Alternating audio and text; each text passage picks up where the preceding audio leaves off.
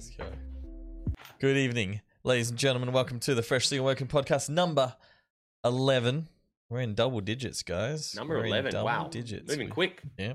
We're here to talk about social skills tonight, joined by 5 other lovely people. First of all, the co-host, Mr. Woke TV. How you going this week, Woke? I'm doing great, Fresh. Thanks for introing me. Yeah, you guys all know who I am, Mr. Woke TV. I stream on Twitch, although I haven't been streaming much over the last couple of weeks. That's true.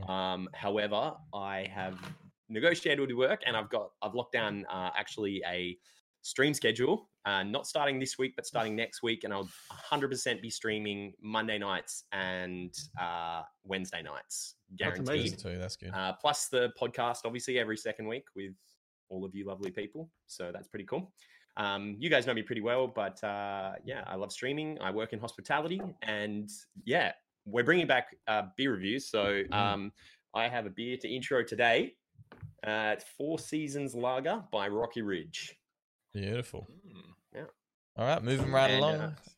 Fly As to Woke's right of screen. How you doing, Fly Hello. As? I'm doing great, mate. I've got the Moke Blonde. What's it? The Moke Blonde. The Moke Blonde. It's like a Surely you used to bear. say that like mocky. Mocky? No. That sounds better. You're a little bit Well, of no, a I mocky blonde. thought it was Mocky, but then some Belgian person like 2 days ago called me an idiot. So now I'm here. Cool. Nice. Louis, how you doing, mate? Nice. I'm doing excellent. I actually have a beer this time, not Yeah. a whiskey that someone gave me. Just your classic Heineken, nothing too serious. Oh, good. I Nice. enjoy it. And you stream, don't you, Crisp. Louis? Yes, I do. I'm trying to get into it, but I work at Nando's, so a lot of my time is all over the place. So I've never had a proper schedule, and it's probably after 12 midnight that I do start streaming. So no one ever like sees it. But yeah, no, I'm a graphic designer for anyone and everything. So That's sick. Cool. yeah, I didn't know that. Well, I mean, his main. Man, what's no- your main graphic design job, Louis? So I'm graphic designer for Twitch Melbourne and Twitch Brisbane. So I do all the Nice. posters for the community meetups and all that kind of stuff. And currently got the role of a content manager for a new organization that I'm a part of. So Nice. yes, It's all happening. Congrats, man. Keeps That's that awesome. pretty Yeah. quiet, you know. still popping. Very Good. Another streamer underneath him, Spicy Mayo, sipping on the Hello, hello. whiskey. I'm Fair indeed. enough. I've got a JB whiskey here.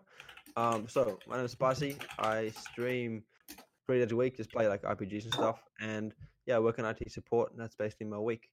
The week was good, it was chill, and now I'm just cruising, finishing for the year. But yeah, nice to meet you. Thank you for having me. Cool. Nice, thanks for being here, Spicy. Speaking of IT support, E-Girl Mhm. Cat also works in IT support. She'll Why give is you an that? hour Yeah. free. My, no, not my free. name's Kat. I don't stream much anymore. I work full time. Yeah, if you've got any tech problems, feel free to hit me up. I'm with Louis. I'm drinking Heineken. Oh, we got 2 Classic, Heinekens. classic. Sorry, are you yeah. drinking Heineken in a Heineken glass? Yeah, boy. Oh, Wow, that that is is She's impressive. one How up did to you me. tee I've that only up? got the bottle. Double Yeah. trouble. Yeah. She geez. saw Louis and was like, that's it, I'm getting a glass. One of And those, mate. yeah. Need to Pour it into One my up. protein shake. One up, Louis. And last but not least, we got the host, the big man himself. Last but not least, Fresh. ladies and gentlemen, good day. I'm Hello, drinking hello. just some Matzo's ginger beer today. In a glass with some ice, so it should be nice. That's a big glass. Yeah, it is a Very big good glass. with- Well, it very looks good bigger with than it rum. actually is, but You put a shot of rum in there, that's the best drink you ever have. Oh, yeah. Alrighty, guys. So before we get into the introing the topic, Straight just from an moving on. alcoholic's mouth. Yeah, right. Before I intro the topic, Put a let's, shot of spirits in your for beer. those of us that haven't already, which I think is just me, I'm just going to crack my beer and yeah, we're doing a beer review. oh, I That don't know was how that actually went. It's all right. very Okay. impressive. Yeah. No, I think that's probably the Kinda closest we've worked. been. Oh, I can't Pog. open this. Pog. Okay, Love yes, good. All right. Poggers, dude. First things first, drink my beer. So the topic today, ladies and gentlemen, is social skills, and we wanted to talk a little bit around like how we socialize and how things that affect your socializing and stuff like that. This is something that's near and dear to Fresh's heart because he works in a school and he helps kids dealing with these issues all day, every day. Yeah, so just to get us into the thing, I thought I'd pose a question to everybody and see if anybody's got any thoughts on it. How does spending time online affect the way we socialize and treat other people? Anyone have anything to throw out there? I think that as a culture overall, having the amount of online interaction that we have can be probably a net negative in terms of experience in real life socializing. And I think the biggest example for me was when I was younger, you'd have to go and like talk to people's parents often if you'd want to like you have to like go on, or even just calling on the phone. You have to call the home phone and be like, oh hey, Mr. and Mrs. Woke, how you doing? Is Matt there today? And like have that little awkward interaction with the parents, which is good for your social development. But now it's just like I'll just text Woke and be like, hey mate, come out the front and we'll play.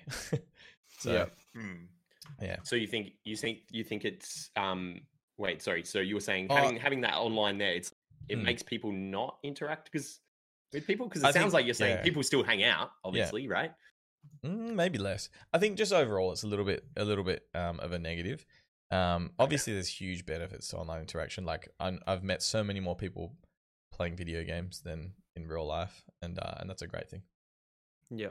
You kind of stop that physical interaction by going and having friends because it's so easy to talk to them online that you don't actually go outside anymore. Like I can, instead of, going over to my friend's house and just playing, PlayStation 2 game, like split screen, we can just sit at home and play online over a Discord and not actually see each other. We can just talk to each other online. Yeah. I think that removes the physical and kind of like, I think that video games have played a big part in that like that removal of co-op, and it was all around like monetization of video games. They wanted everybody to buy their own copy, but like nowadays, especially in the gaming community, like everybody has their own copy, so they need their own system, and that forces people to like stay in and not go over to your mate's house and play co-op and stuff, because you've all got to have like your own system there to play games together and stuff like that, which is I think a net negative in terms of that. Oh yeah, it is. It's a hard one because it even goes to like the positive side as well. Like if you can look at it, like you make very, very fair points where we're completely removing that physical aspect of like making the physical effort of going to meet someone.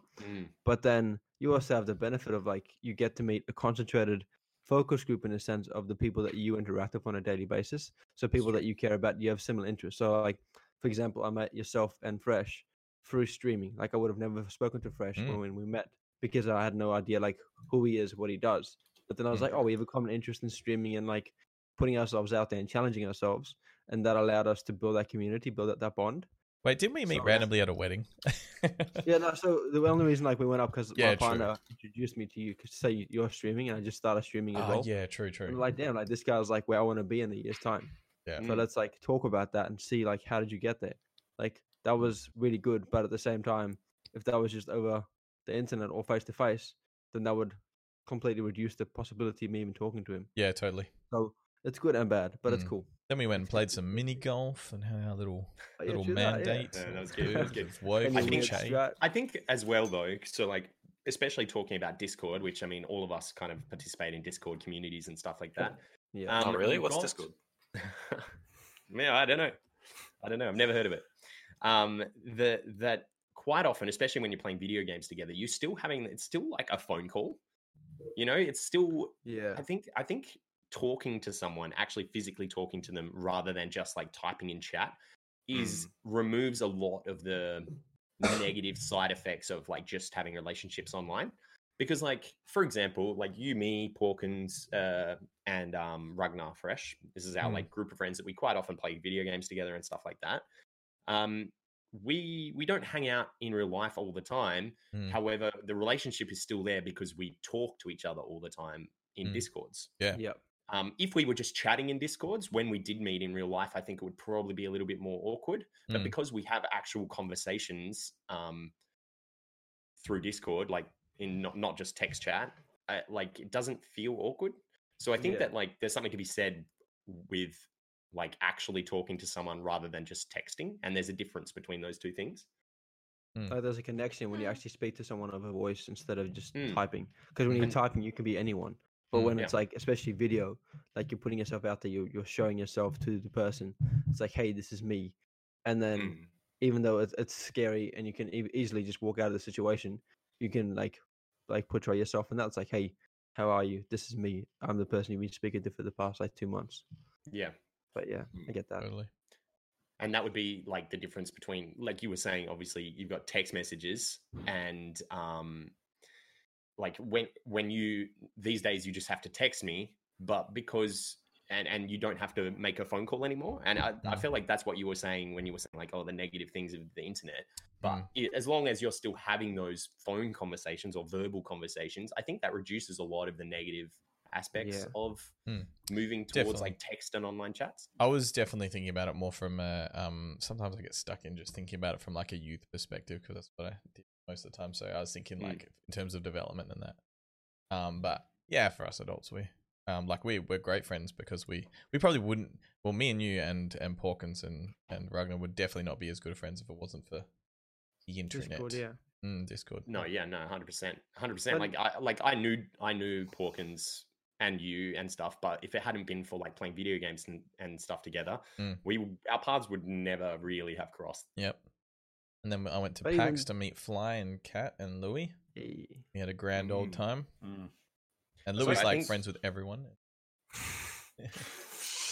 I think what I kind of get out of internet is like it's a really good way to expand your potential for meeting new people.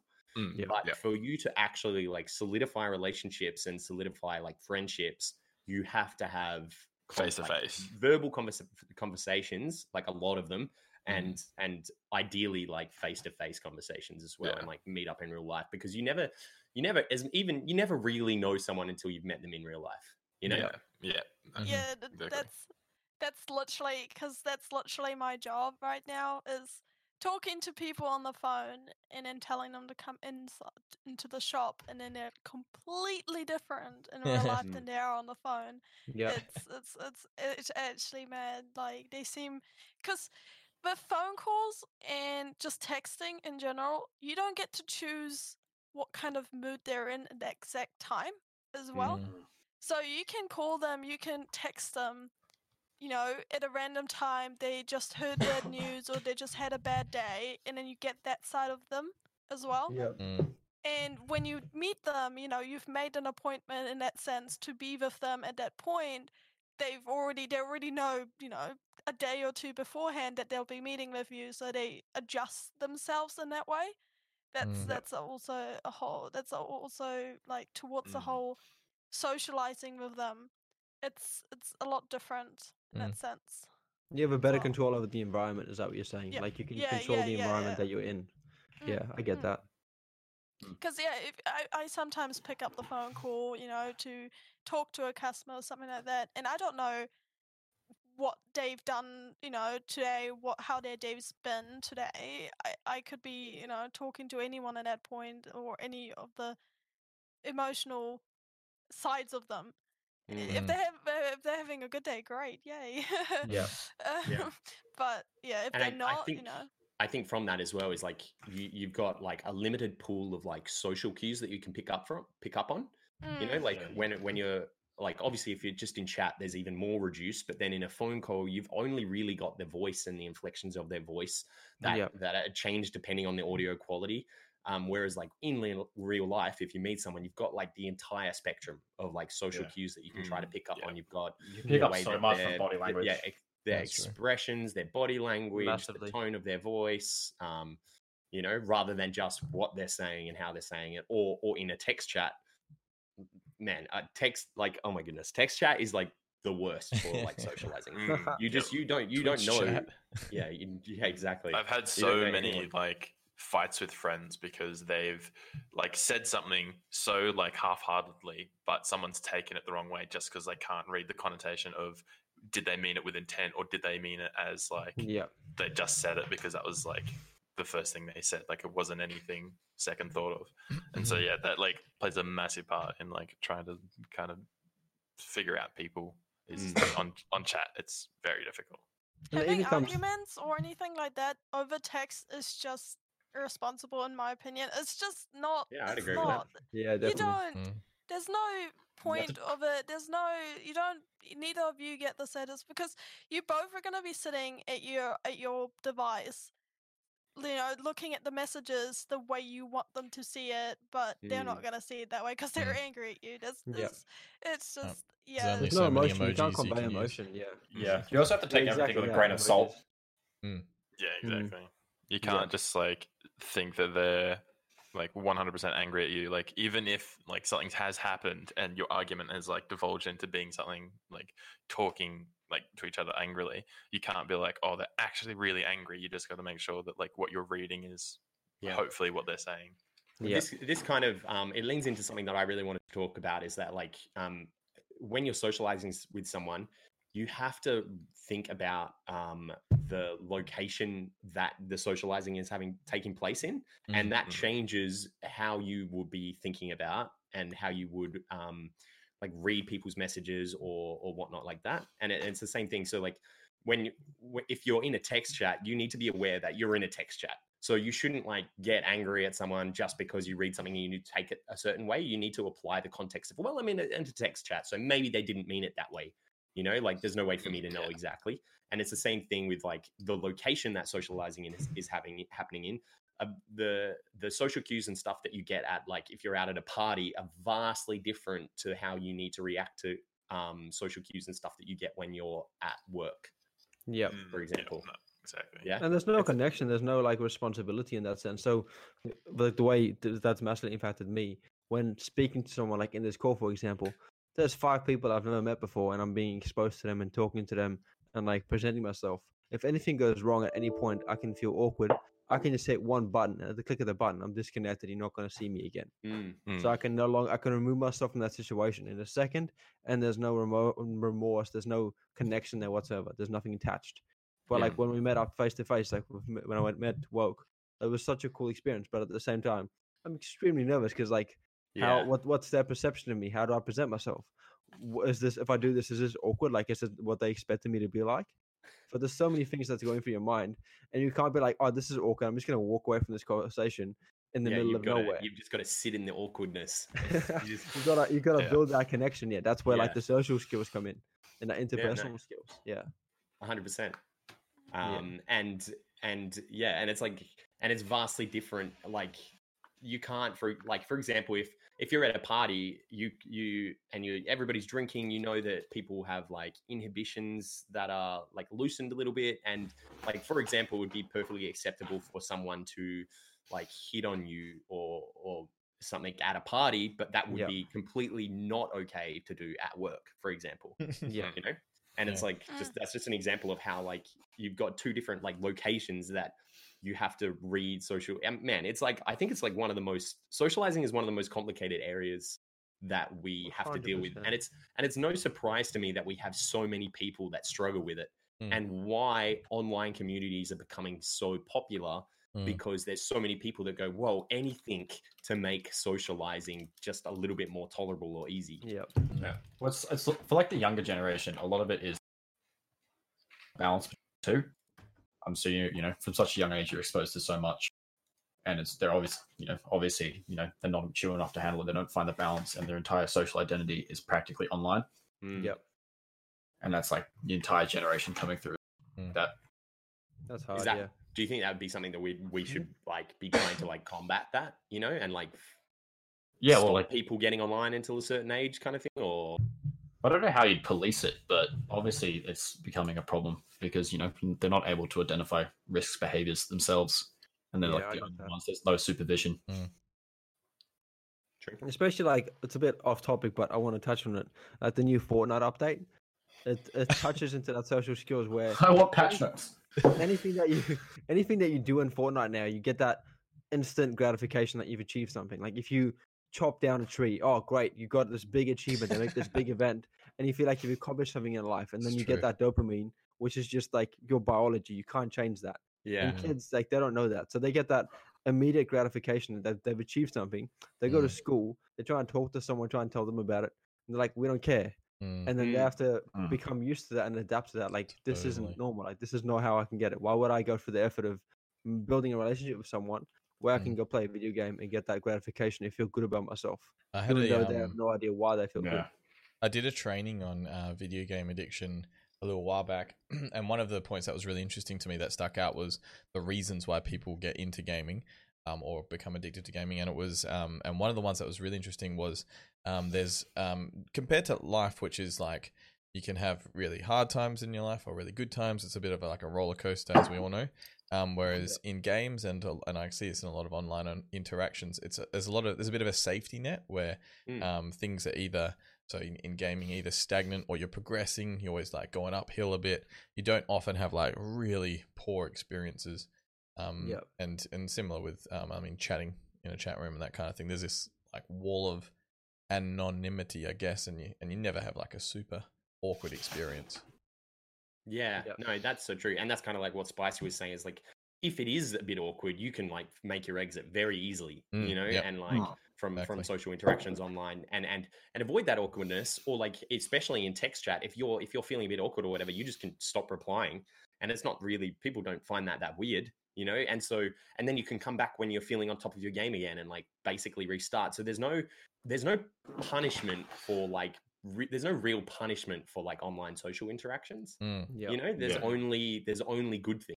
There's only the good side of it. You don't have any of the potential bad sides of socializing where things go wrong, or you put your foot in your mouth, or that's someone teases your beard and you feel really sad and have to run around. Someone posts a picture of you, looking like a homeless person, and you want to like, and you just like deafen and hide your camera, Yeah, we're saying such nice things about your beard too. Flyers is totally like immune to me now at this point.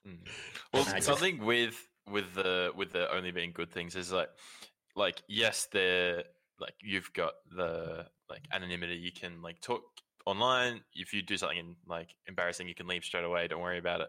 But a lot of the time, when I'm talking to friends and stuff like that, and I say something dumb, yeah, it's funny, but like, or if it's not funny, then they capitalize on it.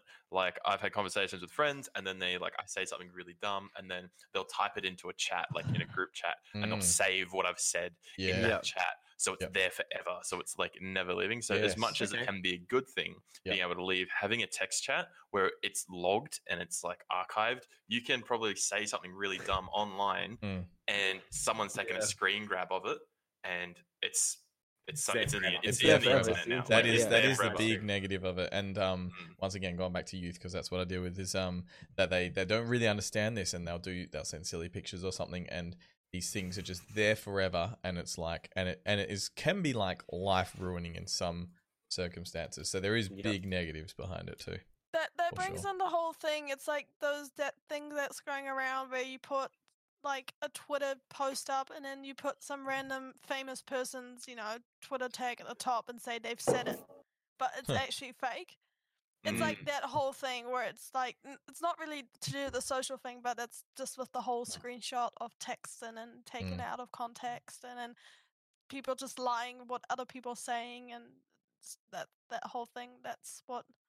I guess, and then you've got like, have you guys seen like deep fakes? Have we talked about that on a podcast? We've talked about that before. Yeah, we talked about it before, but yeah, that's pretty terrifying.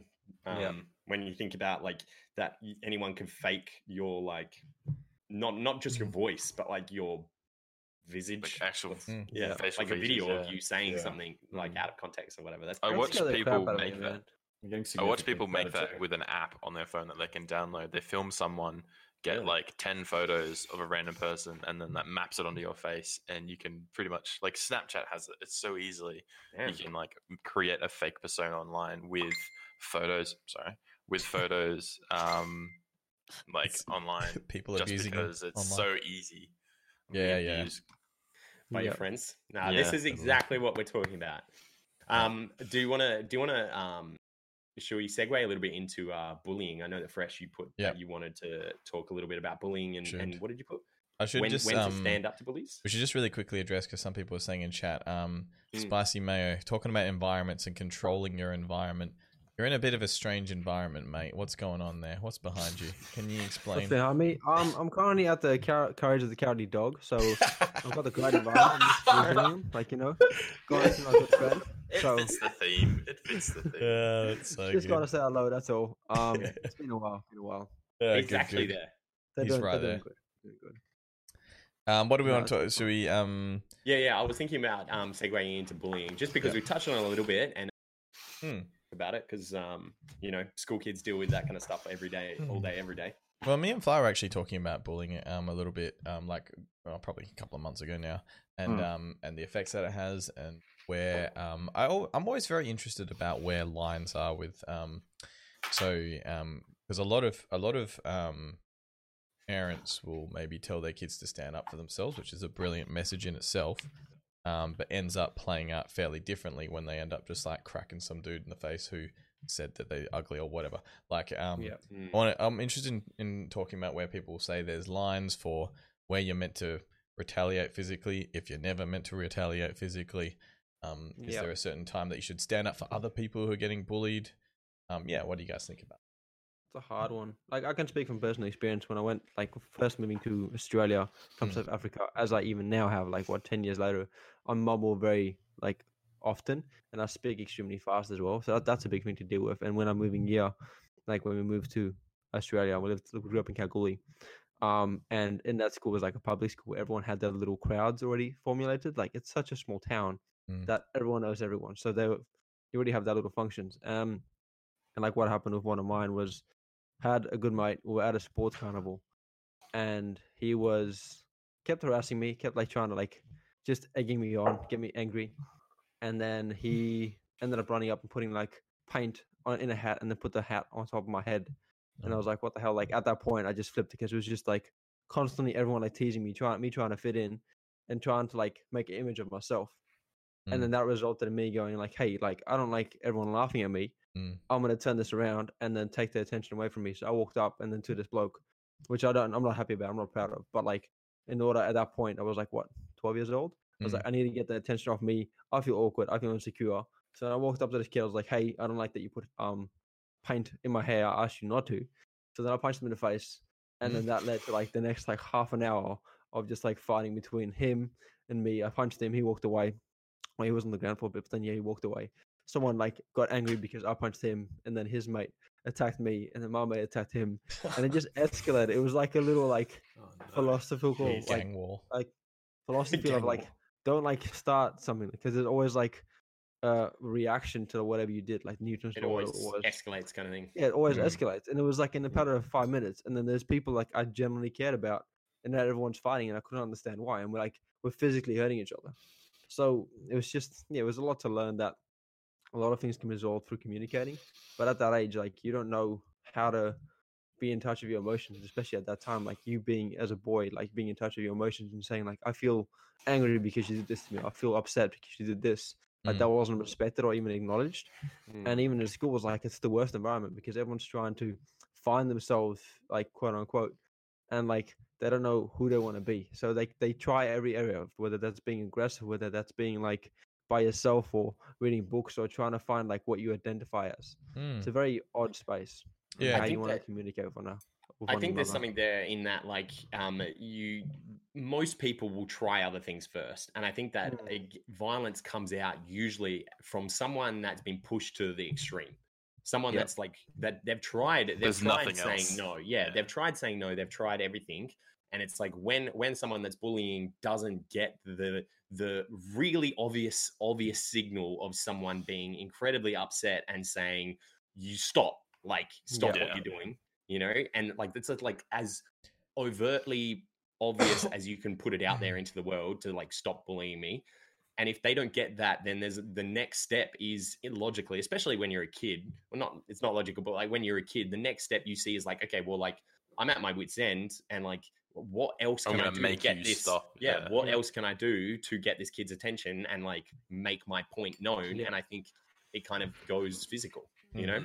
So I don't think I personally, obviously, once you get in control of yourself, I guess it's a lot easier to avoid those situations or to master your emotions and whatever.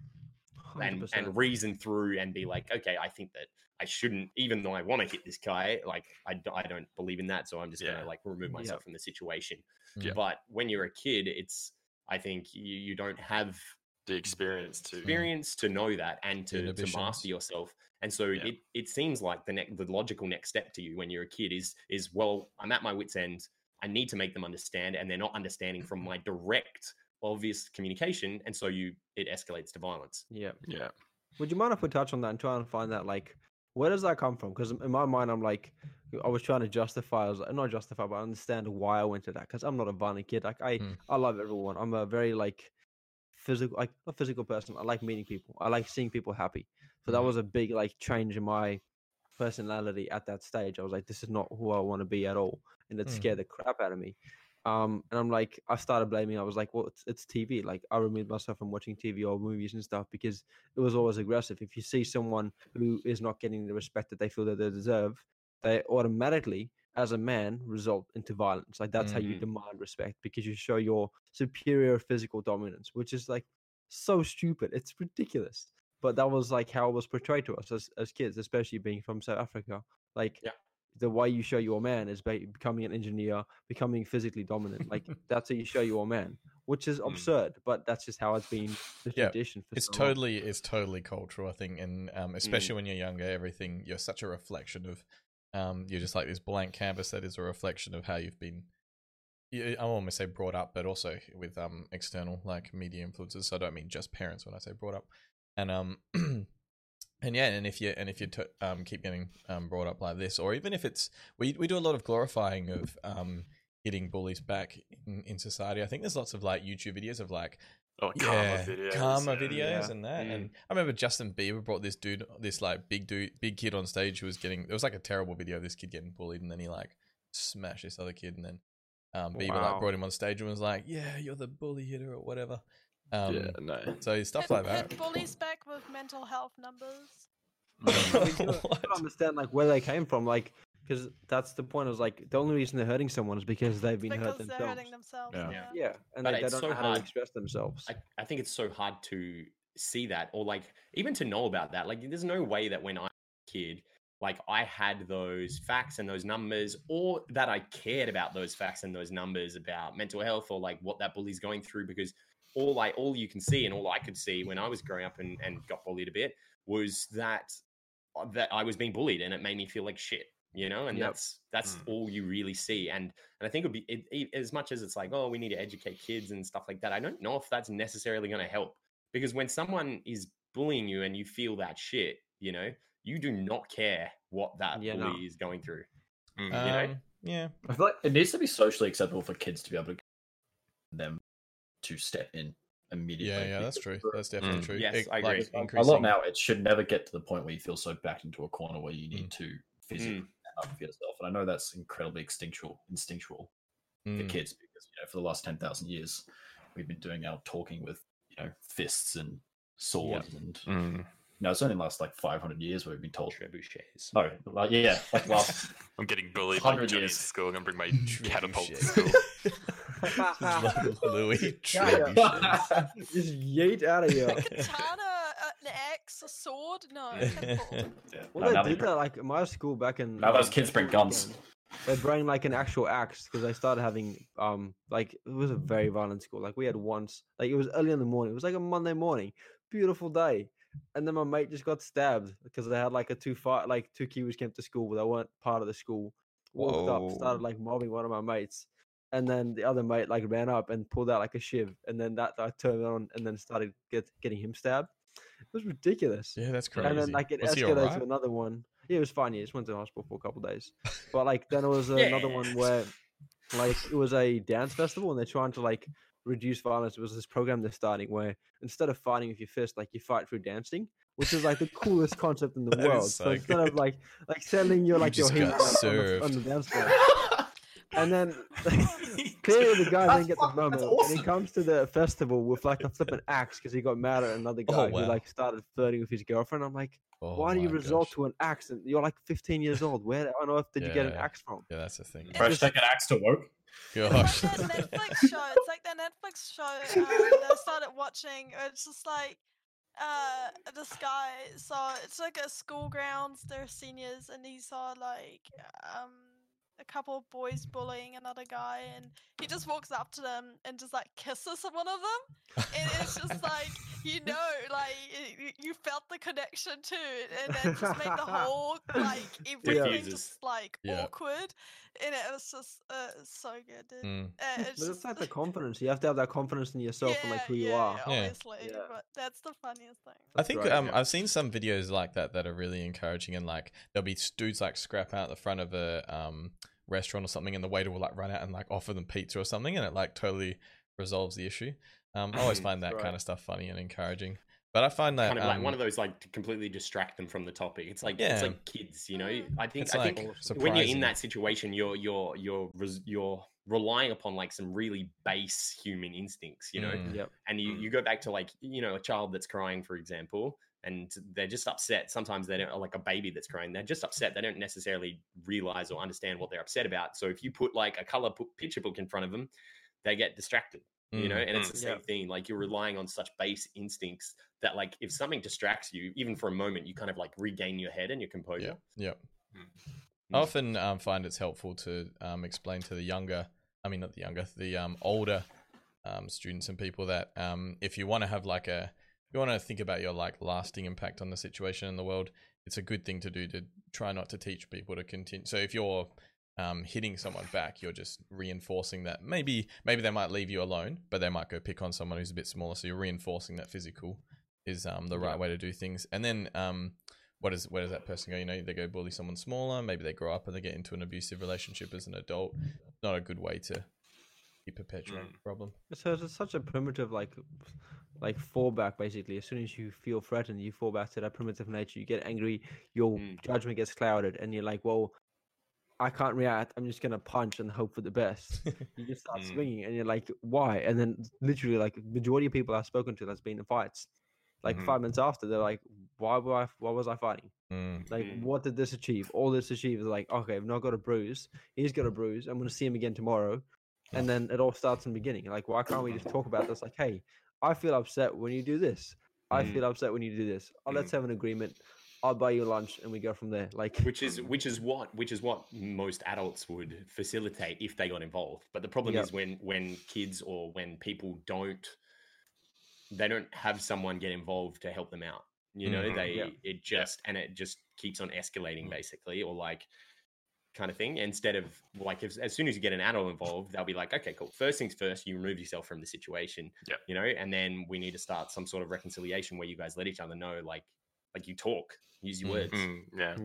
That's kind of like my experience like that is exactly like what you said. Like my parents, like if I ever got into an argument, I'd tell my mom, be like, hey, this kid's like being a bit of an idiot. He's like telling me these stupid things, blah blah blah. Like I hate him, I hate this, blah blah blah. And she'd be like, don't feed them, don't give them ammo. Like stop as much as you can. Like if you reply to them, you're just going to get a reply back. Like if you just give them their final warning, like, hey, I've had enough of your crap. Like this is my final saying. See you later. Like that's a really good way. I've used it so many times in the past. Just give them their final, like tell them what you want to happen, like what you're kind of like how you're doing things, and then that's it. They're over and done with.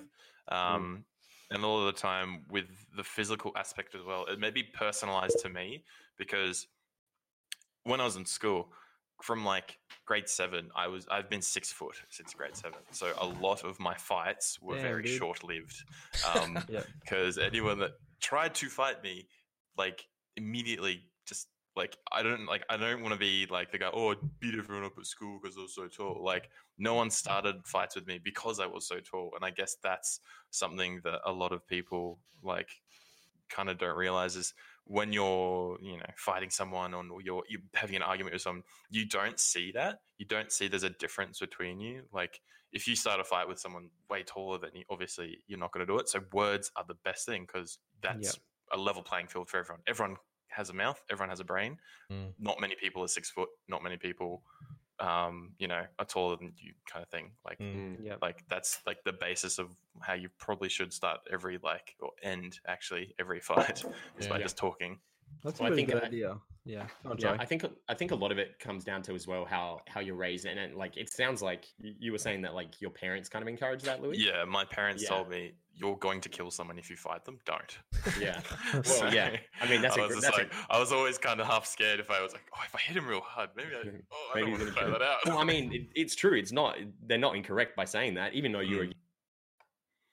You know, like you can not mean something. The amount of people that go to jail for manslaughter because they exactly, thought that they were punching lightly or something, and then someone hits their head on Yeah. the ground and like dies. No, that petrifies me. Yeah, but it's really good that your parents like instilled that in you, and I think a lot comes down, a lot more responsibility once again. Like I feel like we touch on this at some point in every podcast that we do, comes down to parents and their responsibility to teach their 100%. child Yeah. how to react and also how things are dealt with in the home. You know, like if a mum gets really aggressive and angry and shouts and stuff when she's angry, you know, the kid That's is just probably gonna going to reflect manifest on the kid, that yeah, instead 100%. of instead, or like if they're hit when they're doing things wrong, you know, they're potentially going to manifest that when someone else is doing something wrong. They go, well, they need to be physically punished rather than being like using their words and being calm and My controlled. mum and being does like, this. is It's the how right you thing do to it." do. Yeah. Yeah, exactly. So I think a lot of responsibility for physical bullying comes down to parenting. I know Yeah. you had But some. they have no previous experience too, so it's just like they're only going off what they know. And if their parents have taught them that, oh, if you do something wrong, you get a smack on the face, like a smack or something like that, that's just gonna, you know, It's terrible. Very disgusting. Yeah. But like even like touching on what you just said, there's like with my mates when I first like again come back to Australia, because that was the most like recent experience that I had with bullying, is experiencing that and like different social cues. Because in Australia, how you show your affection to one another, like just bros to bros, like you insult one another like that, like that relationship there was completely different to me. Where in South Africa, you just like you show respect to them and your affection to them by having as little interaction as possible and respecting them as like, okay, they're a good person. But in Australia, you touch on the things like, hey, oh, you've got a big nose or you've got big ears. Like you take the piss out of one another, and that shows like, hey, I noticed you in a sense. picking up cues. Yeah. And that was a big thing when I first moved here. Then one of my best mates now for like what 14 years. Yeah, that's a really Back when good I thing first to moved, it was just to difficult, cover. yeah. Actually, is the ribbing that happens between young lads and Yeah, where that goes. Because it is very natural, and it is an Australian culture, like you said, Spice Me, where we kind of like break each other down a bit, and you do that with your good friends. But there is a lot of times that it doesn't go super well.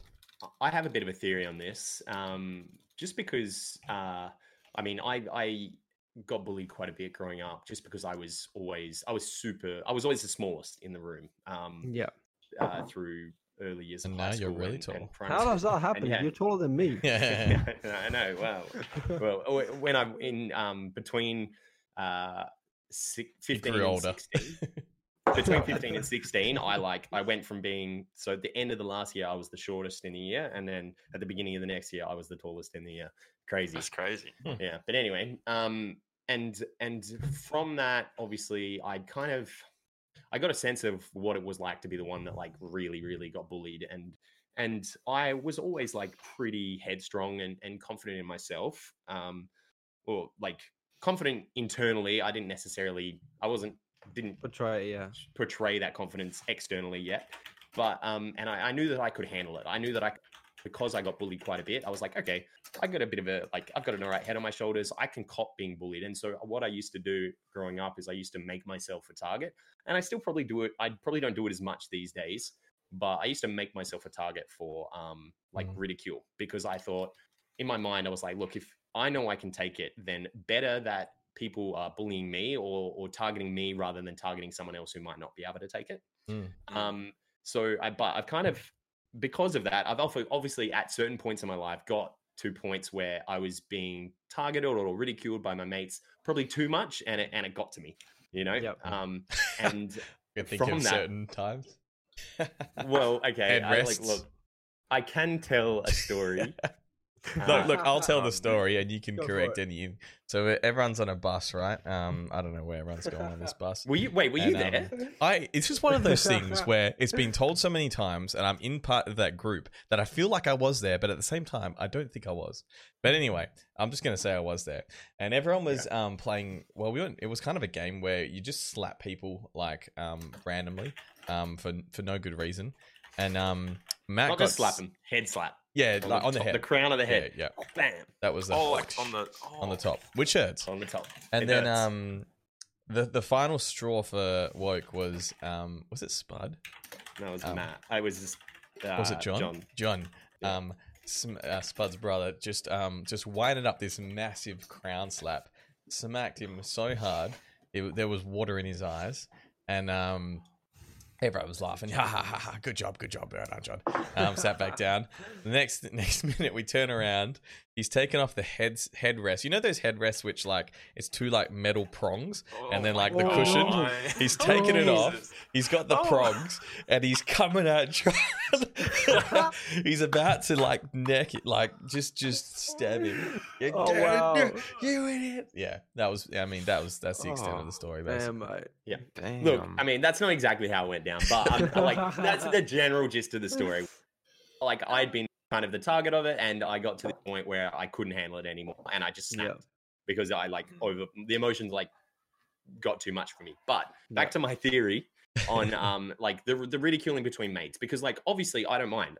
Everybody was getting head slapped and stuff like that, but it was when I felt like I was the sole getter of Slappy. the attention. There was a clear divide in and I think that's the thing. So it's people don't mind being ridiculed a little bit. Like if you're part of a group of friends and we're poking fun at him and now we're poking fun at him, but it's if you're part of that group and all of the ridicule is falling onto one person, that person it's crossing a line for that person. Yeah.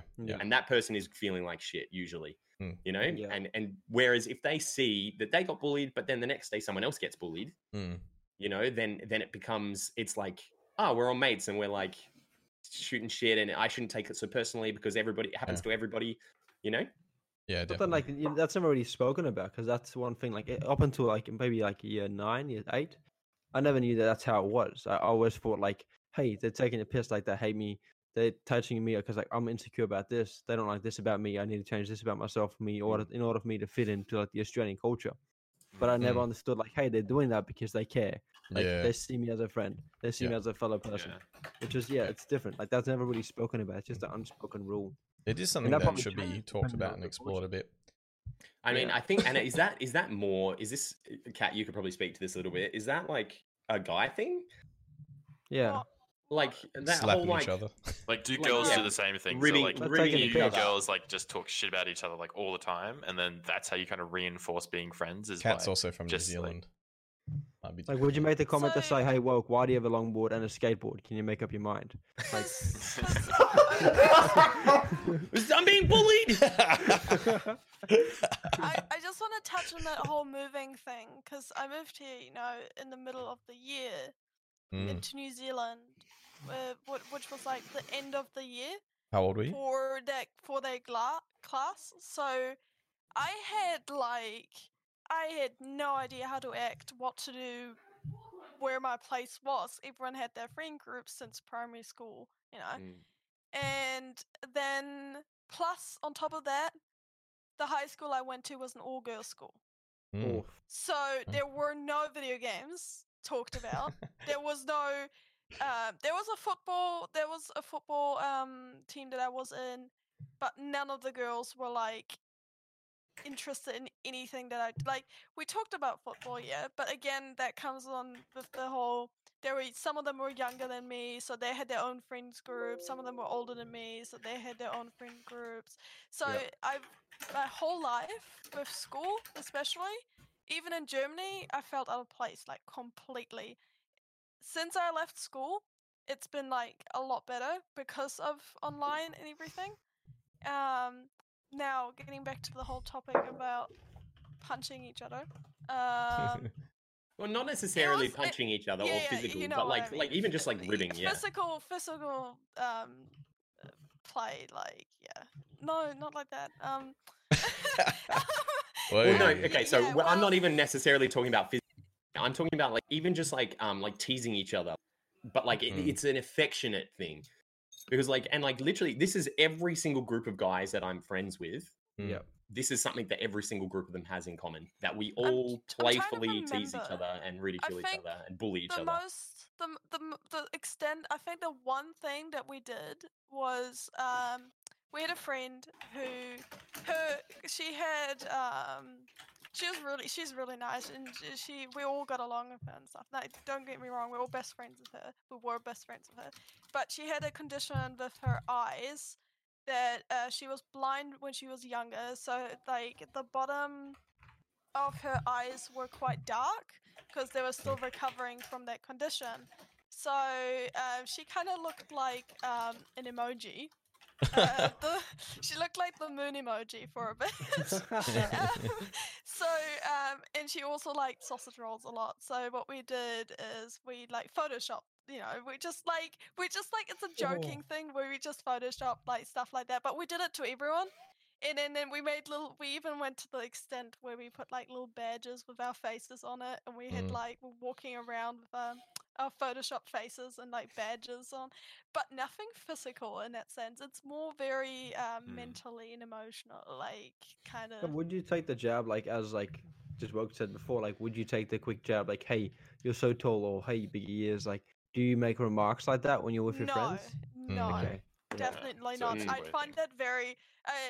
I think as a girl group, it's very insensitive to do that. Yeah. Whereas, In like that for sense. example, in my group of friends, like if I rock up somewhere and I'm like, for example, before looking a little bit homeless, you'd be like, "Oh, look at this fat slob," like Yes, or like, I sorry, mate, I've got some change in my wallet for you. Yeah. Like no.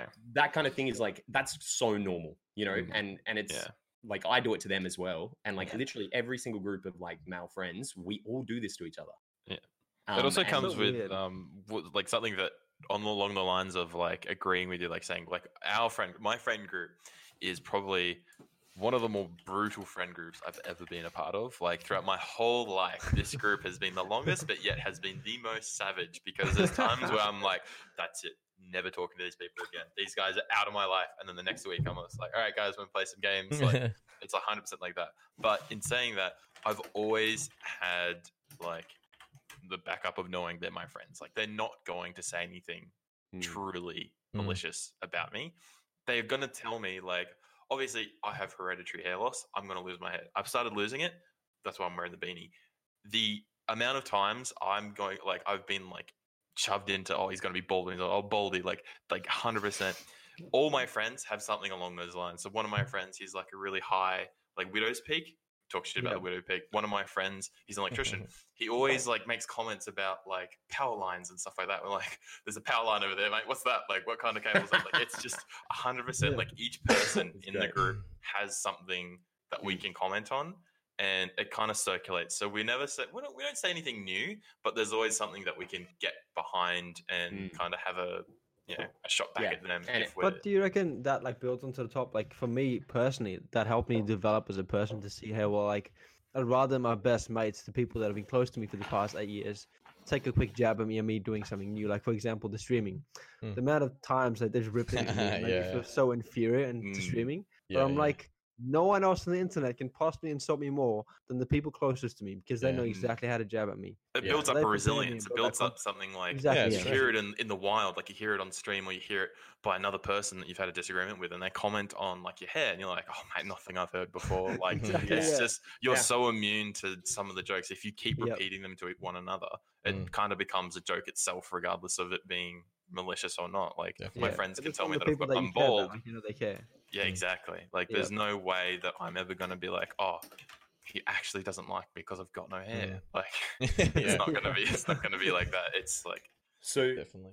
Yeah. So I definitely think it's an Australian thing because here in New Zealand, I currently do live with boys rather than girls, and we do joke about our imperfections in that way. Like one of my friends is quite quite, he can be loud at some points, the wrong opinions, and we just make fun of him for his opinions, and that's just how it is. But if someone makes like a physical point about someone that they point out, say your hair is really weird today, or something like I Yeah. can't really think of anything Like today. shiny right now. forehead or Something big like forehead. that. It's just Mm. like you think about like, is that necessary? Yeah. Is Yeah. it like in that sense? I would never think of it on the spot to like point out something because I just think, is it necessary? But that's just an Australian culture thing that you just do Maybe. that. But Yeah, But then it you also might have to actually be. address it as well. You have to like, especially with my mates that are in New Zealand, like majority of my people that I play games with, like they're from New Zealand.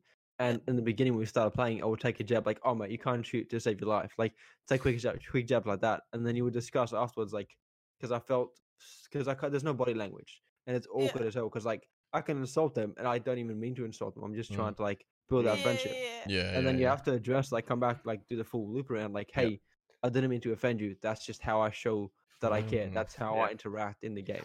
If it does offend you, please let me know. And you have to open that barrier of communication. Yeah, and I think that's an important topic to touch on because, like, your friends, your really close friends, or the people that you're that are ridiculing or bullying you a little bit, that you're okay with the bullying. Or you also see the flip side of like where they care, or where they go out of their way to help you, or so you've got that like contrasting view. Whereas like with someone that's an actual bully, you don't have that contrast. You don't have that. No, you don't want to spend a second conversation with them. Yeah, exactly. You don't have that. Oh, they care about me, or we're really good friends, or like I spend heaps of time with them. An actual bully is someone that like you're completely removed from, except for the bad stuff. But yeah, that I touched on it before, but like that's where I think let's get back to like the line and when it's crossed kind of thing. And I think especially with your groups of friends, it gets crossed when you're the sole source of the bullying. Like when do you feel like you're a punching bag essentially? And then how do you address that without like jeopardizing like your friendship in a sense? And how do you determine like, is this a real friendship or is it just because they're taking the piss? Well, I think it's like, I mean, it's so easy to say this and it's harder to do, but it's all about like addressing, letting your feelings be known and talking about it. Because if you were to bring up to someone, hey man, like this is how I feel when you say those things, I don't really like it. Could you stop it? Yeah. And then they say, haha, no, fuck you. And they keep joking on about the way you just said. Joking on about it. Then they're not a real friend. Yeah. Yeah. And that's when like, I mean, Fresh, you put on here that you wanted to talk about like losing friends and ending friendships and how. And this is probably a good segue because, like, if someone's, oh my god, just quickly though, before we go there, I wanted to ask Fly's experience because he talked about how much you want to talk. I don't know how much you want to talk about it, but he had some really interesting points when we talked about it. Yeah, I copped it pretty bad. Probably when I was a lot younger. Physical abuse, it lasted for quite a significant amount of time. It was quite severe. Yeah. I've still got tons of scarring, but for me, like obviously because I was targeted by a group of people. And for very particular reasons, being that I, obviously, when I was a kid, I'm incredibly dyslexic, so I couldn't read. And I've got two mums, so I had lesbian parents. So when I was targeted, I feel like I couldn't go to adults. I didn't really have like a place to go. So I couldn't talk to my parents because I felt like that was quite a harmful topic for them. Yep. And I realized that even at a young age. So for me, obviously, I went to straight away, like what I was saying, instinctually, I tried to fight back. I'd always end up losing, didn't win many of those fights. But for me, self-improvement was the thing that fixed it. Yep. It was like the last thing I went to was self-improvement. And it was just like, constantly improving myself until I wasn't the target anymore. I sort of just like moved that onto someone else. Yeah. So it was just sort of like, pushing, kicking the can down the road sort of thing. It was just trying to like put myself out of the spotlight so I was no longer like bottom of the food chain. Damn. Yeah. It's hard, man. Like, thank you for sharing that. Like, I'm very, very sensitive to anything like that and anyone sharing stuff. So I just want to say, like, it's awkward people. It's over the internet. I appreciate that you shared that. Yeah, because that's hard shit, and like that you stuck through it. Because I've lost a lot of people in my life, like two similar situations. So yeah, thank you for fighting, my dude. Yeah. Yeah. You do see that a lot though as well, like people kicking the can further down the road, and like I think it's something that like it's so easy to do, or like not so easy to do. It's like a natural part of trying to make yourself feel better when you're younger, that you kind of like go, well, they feel good from doing it. It makes me feel shit, but I want to feel good, so I'm going to do it to somebody else. Yeah. You know, and I think it's probably so incredibly difficult to stop yourself from wanting or like from doing that. You know, when you're younger. Yeah. Harder to regulate. Definitely. But yeah, to touch on that thing what you just said before, like losing your friends and saying like cutting off friends in a sense, that's a massive thing. And me, like personally, again, like that happened as soon as you finished high school. The moment you finished year 12, you drastically realize like who do you care about and who you don't care about. And who cares the about you. friend group drops off significantly. It drops like you hang out significantly, with like 100 people throughout the day that you're friends with, but at the end of the day, you talk to like two or three people you'd go out and hang out with. Exactly that, And then like no one else cares. No one else will respond. No one's gonna make an effort. And it's like, why would I spent the past 12 years with you developing and growing, and now it's like, okay, I'm out. I'm gonna make myself, and then you try and identify who you are, and you're trying to as soon as possible get rid of those people who that doesn't mean anything to you whatsoever. It kind of sorts itself out as well. I can say that when I was at school, a lot of my friends kind of like stuck together when we finished school, and we kind of tried our best to like do things together and be friends for further on. But we all just kind of start getting lives. So some of us start moving, some of us start working full time and not having time to spend with you because you're still doing uni or you're doing other things, and that can kind of come naturally. And it's not about losing friends because you're not spending time with each other because you don't want to be friends. It's because you just don't have the time to be friends, kind of thing as well. But did you ever have to have that conversation where like you have to develop, like for example, me and my good mates at the moment, they've been with me through a lot of stuff, but like it's literally been 12, 13 years of us like building our friendships, and we've been through like breakups and all those like heartache stuff that you just build with your mates. But then the problem was like one of my good mates, he works in the mines. I work in computers. We have no communication there. He doesn't play games anymore. We don't have that connection. I want to start a business and like leave a legacy. He couldn't care less. He just wants to do a 9 to 5 and have a wife and kids. And like there was no connection whatsoever with that friendship. And I was like, well, like I love you, man, but you're not helping me grow. And I feel like that you're just holding me back in a sense. Like, did anyone else have to experience anything like that? Where you have to take that step, like, hey, like you're a brother to me, but you're holding me back and wanting what I want to achieve. So you either have to support me or I have to cut you off. Like, did anyone else have to experience that at all? I've less so done that, and more done where I've gone to someone and been like, hey man, like this is how I feel, and the response I got back was not really acceptable. And so I was like, okay, and I didn't then go back to him again and be like, well, just so you know, like we're not probably going to be hanging out much anymore. Like we just stopped hanging out, I went through a phase where I was quite sad a lot, and obviously they attracted friends of mine that I met after school that were also quite sad in that way. When I kind of stopped having those phases where I cried a lot and stopped feeling sorry for myself in that sense, I realized, I need to cut a lot of people out for me to actually, be happy in that sense. I cut out a lot of people, even after school. Like I don't talk to any of my school friends anymore. A lot of friends because I moved here up to Auckland.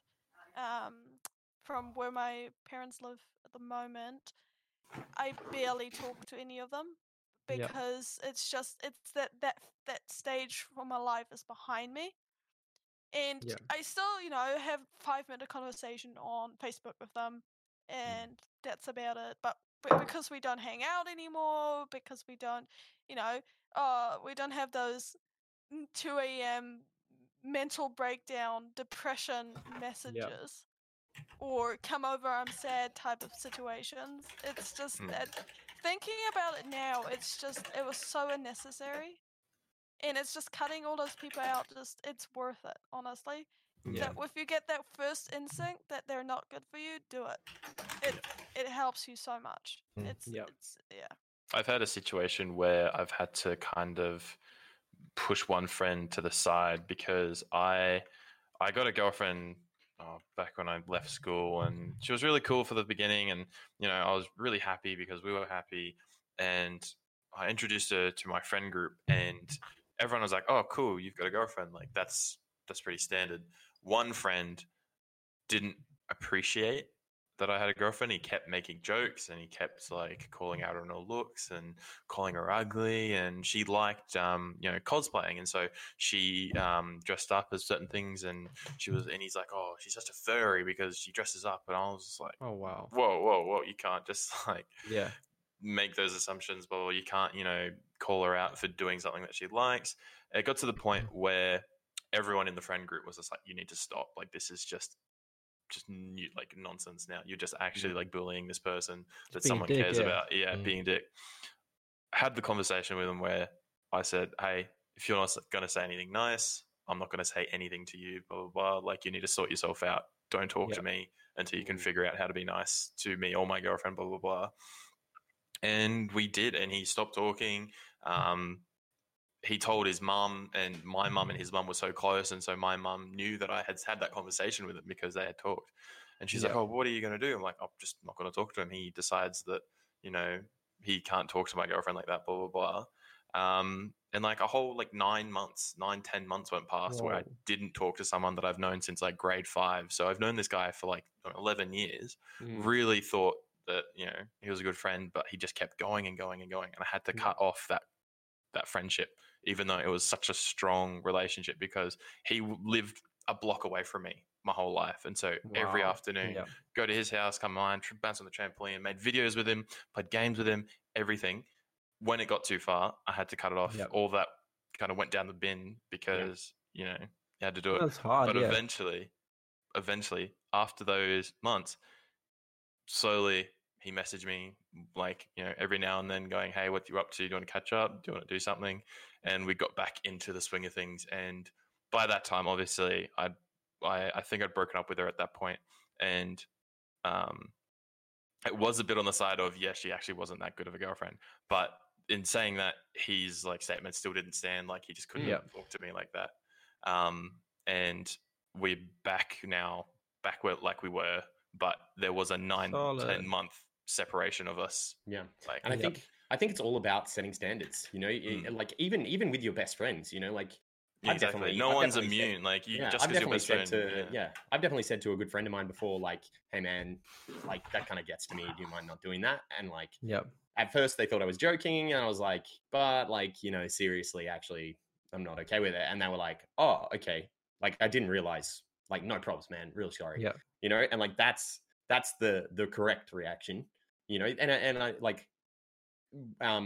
but you need to be able to set standards for your self-worth. You need to not for your self-worth. You need to have enough self-worth, confidence. What are your morals? What are you standing by? Yeah, exactly. And believe in who you are enough to be able to go to other people out there and be like, "Hey, this is the standard that I expect from you when you're interacting with me," and don't set that so low. Some people set it way too low. And I see the people that they hang out with, and I'm like, wow, that person is toxic. Man, I can't believe just actually figuring out the line of banter and bullying. Yeah, 100%. But what would you guys say to school age kids, people that are in school where they can't they can't cut that person out? It's all very well to be like, well, when you leave school, you can never have to speak to that person. Yeah, you never have to speak to them again. But when you're at school, you've got to be with those people in classes together, see them on the playground every single day, all day. How do you facilitate that cutting them out of your your life if you can't cut them out of your life? Well, a lot of people don't. That's why you leave school and do so much growing as a person, and immediately you've lost 75% of the people that you're hanging out with in high school. It's just because you're when my school experience, if I had a disagreement with someone, if I didn't like someone, obviously you'd ignore them. You wouldn't speak to them. You'd rotate around their friend group. You'd find other people to talk to. You'd do things differently throughout school.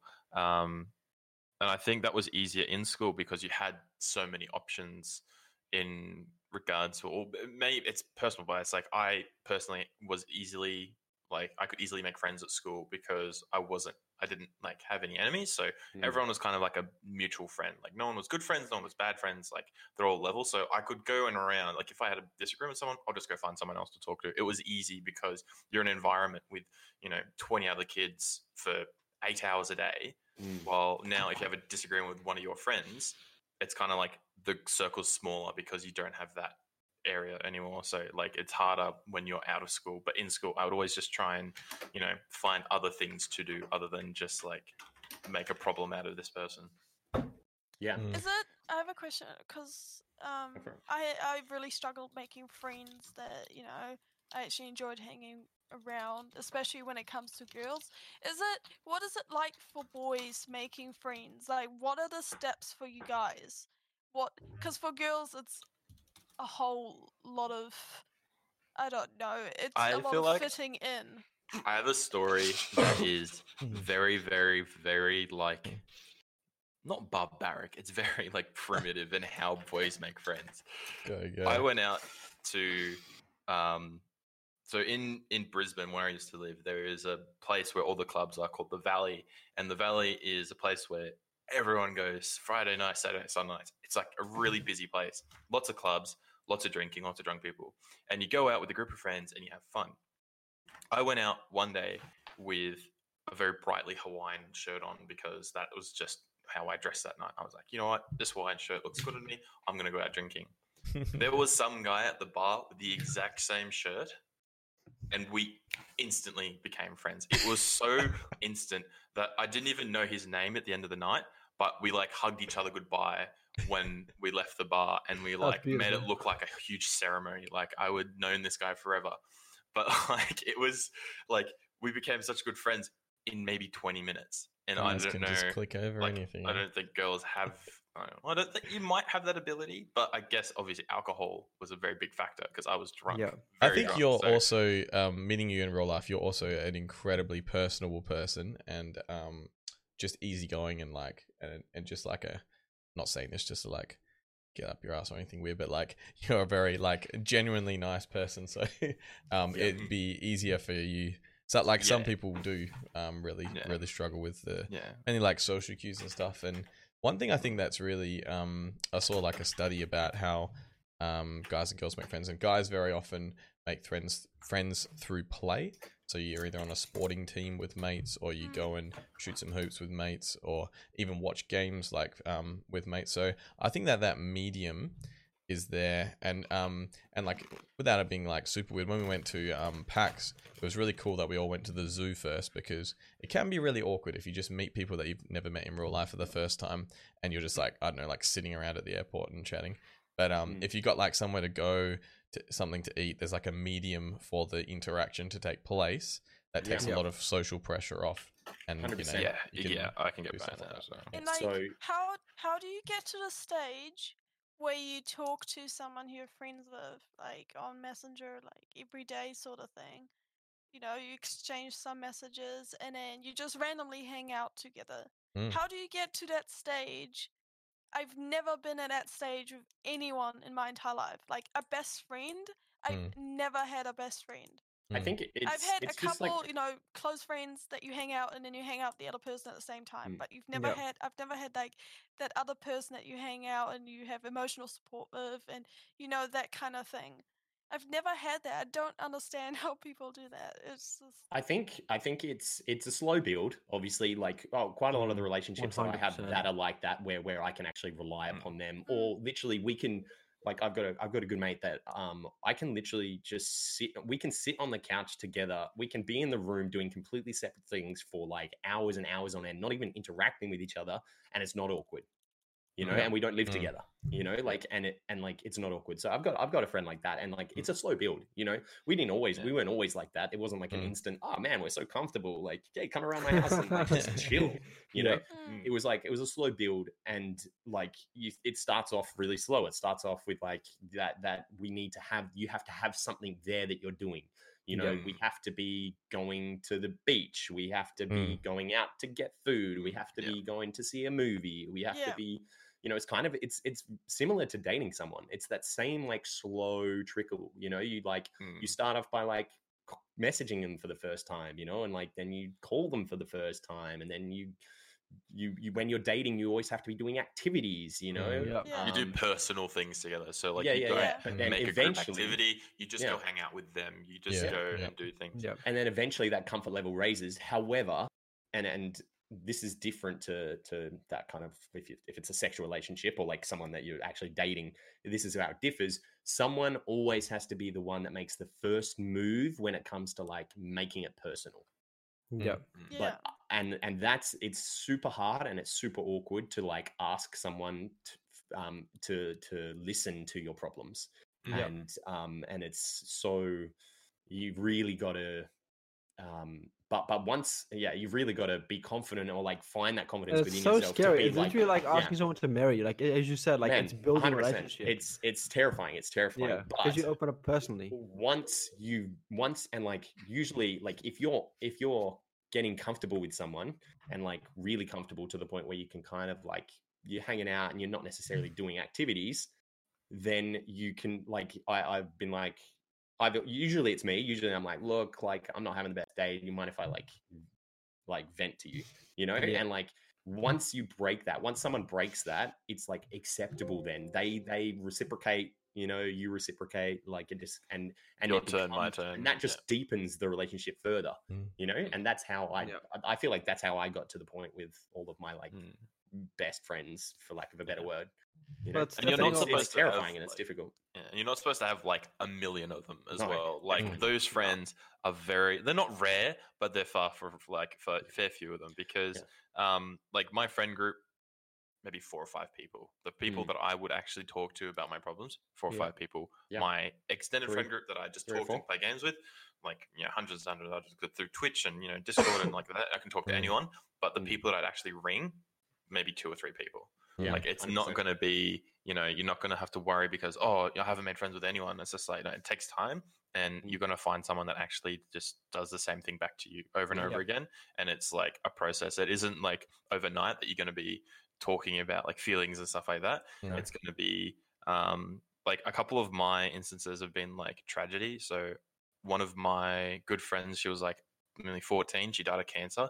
I cried in the Discord with my friends because I found out as that happened, and that like kind of bonded everyone at that single moment. Right. So like that is how one way like I've made like deep connections with friends, but it takes time. It's like repetitive as well. You got to keep doing it. You can't be like, I've talked to you this week, I'm gonna wait till next week to talk to you. It's just like every other day you can talk to this person. Something that I'm really bad at is when I get to a certain point with friends, I almost lock them in, and I'm like, all right, that like Woke's gonna be my friend, and I don't put in a good amount of like time or effort to cultivate friendships often, and it's with like also with like my parents and like family and that kind of thing, and I'm just like, they're always gonna be here for me, they're always gonna love me. I'll just like, you know, hang with, and I like keep meeting new people, and I love being new people and more friends, but like once I've like locked someone in, I'm like, they're my friend. And it's like if you're playing a game, you just like unlocked an achievement, like that's always going to be there now. Friend status, Like, as you asked Kat, like as you like the question was like, do we do it every day? Like I've got my best mate, and he lives in Canada at the moment, and I'll speak to him maybe like once every 3 months. He's gone for a year now. He's still my best mate in the world, but like I don't get to see him at all, probably for like a week or 2. But even that, like you don't have that need to talk to him, but you know for a fact, regardless of when it is, what time it is, where you are, you can send them a message, you know, for the fact that they'll respond the next morning. But Woke, like he definitely touched on it, where it's a relationship. Like when I first met him, I hated the bloke. Like he was the one kid who kept like bullying me. Like he was my biggest bully and my first ever bully when I moved to Australia. Like in year 7, like he kept bullying me, and I hated him for that. But that's him because he had a horrific childhood, and he was taking that on me. And the only reason we became friends is because my best friend at the time, he was best friends with that kid, with Daniel. And then Thomas left us to go to another school, and I was like, well, shit, like I don't know anyone else. I only know my best friend's friend. So I guess we're just gonna have to become friends now. And then that led to us becoming even better friends than they were. And it's just like, it's the weirdest thing. I was like a similar situation. Like one of one of my like people that I would consider like a best friend, when we first met each other, it was like I had moved over to Sydney, and first day on school, the teacher that was like walking to me to my first class to show me around was like, "Oh, this guy, hey, sorry, this guy's new. He's in your year. Do you mind showing him around?" And that first year, he hated me and I hated him, and like, but our relationship didn't develop out of that, like bullying hatred. It was like, we had quite a lot in common, and that's how we developed our relationship. But Kat, in answer to your question, it's not like, I don't think it's something you need to be like overly stressed about. Like I'm almost 30 years old, and I've only got like 2 people that I would consider in that like kind of bracket of like people that I would like share friend. anything and everything with. You know what I mean? So like don't worry about the fact that you don't necessarily have like someone like that, like it comes, you meet people like, and I think that is actually a good thing about online interactions, is that you're broadening your scope of people that you interact with to try to like, potentially you might find those people online, Yeah. And that's more likely as well, because you can open yourself up to that as well. It's where, because you meet so many people, and like it comes to that thing again, like making that first connection, taking that first step, as you said, Wilk. It's like, that's the scariest shit in the world. It's because if it goes south, that's like at least a year, 2 years of you're invested into your best friend that you see as your best friend.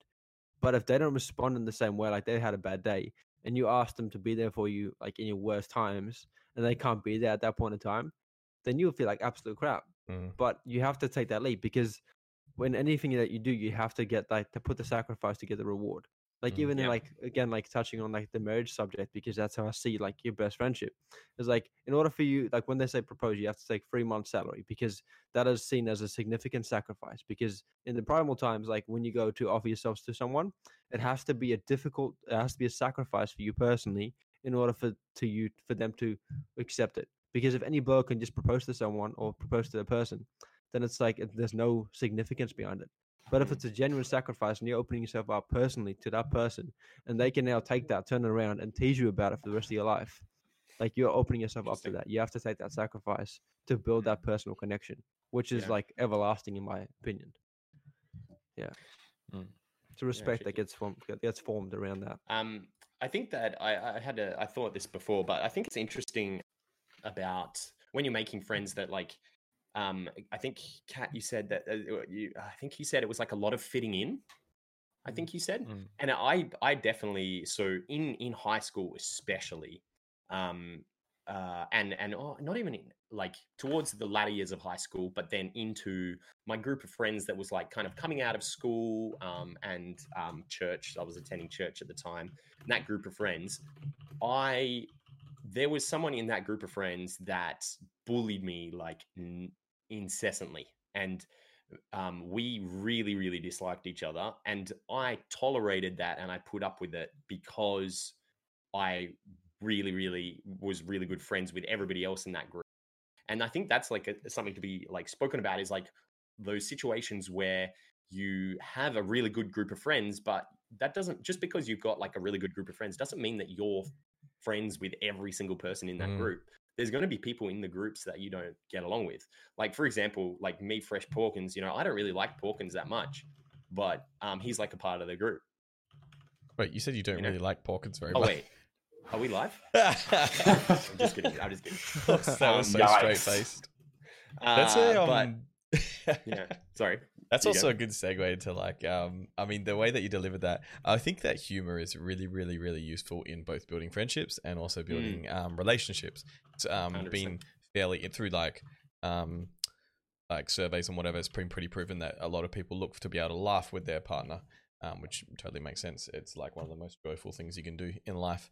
And some jokes sometimes people are really bad at knowing when to joke or how to joke when you initially meet someone, or where it's appropriate to joke and tease people. And kids are also pretty bad at it. But like things like straight face sarcasm, we all obviously know each other really well, so it's like, well, not really well, but well enough that Woke can do that, and we're like, and it's good. But when you first meet someone, stuff like that can be like really awkward and really off-putting. Some people who are and they're like, oh, I'm just sarcastic, that's what I do, but they don't want to. That was literally Change me. that. I was just like, oh fuck, do you really just like you just like call someone out? Whoa. I should know better. Yeah, Darren Woke, Yeah. poor social skills. Yeah, whoops, didn't And read then the there's room. like That's what happens when you work in retail.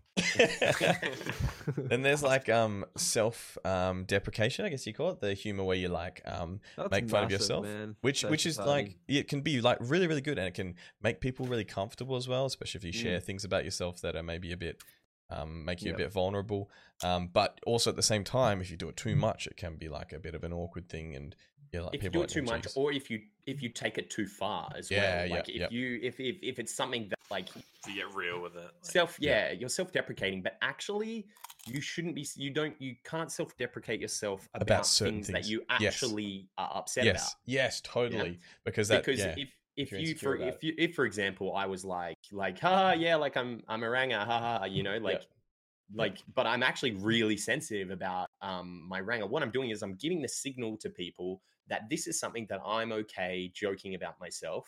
yeah. And I find it funny and I don't mind it. It's kind of something that you can rib me about, you know, like, but then if someone ribbed me and then the next day they were like, oh, you filthy ranger, Yeah, you know, and I was like, internally, I was myself. like, oh my God, like, Yeah. fuck, he's calling me a ranger now, Yeah. you know, like that. Yes. You're just setting yourself up for failure. play It's yourself, exactly the yeah. same for Yeah. teasing as well, and teasing's really important, especially amongst guys. But if you pick certain traits that they are actually, that's at least borderline of like they might be insecure about it, that's not a good way to do it. So like Law, for example, is like incredible at Fortnite. It's okay to call him a bot because he's clearly not a bot, and it's and that's funny. And like, I mean, it shouldn't be insecure about his Fortnite skills because he's really really good at it. So it's like there's certain things that, and like maybe if a girl was like really tall, I wouldn't start teasing her about being tall because that could possibly be something she's insecure about.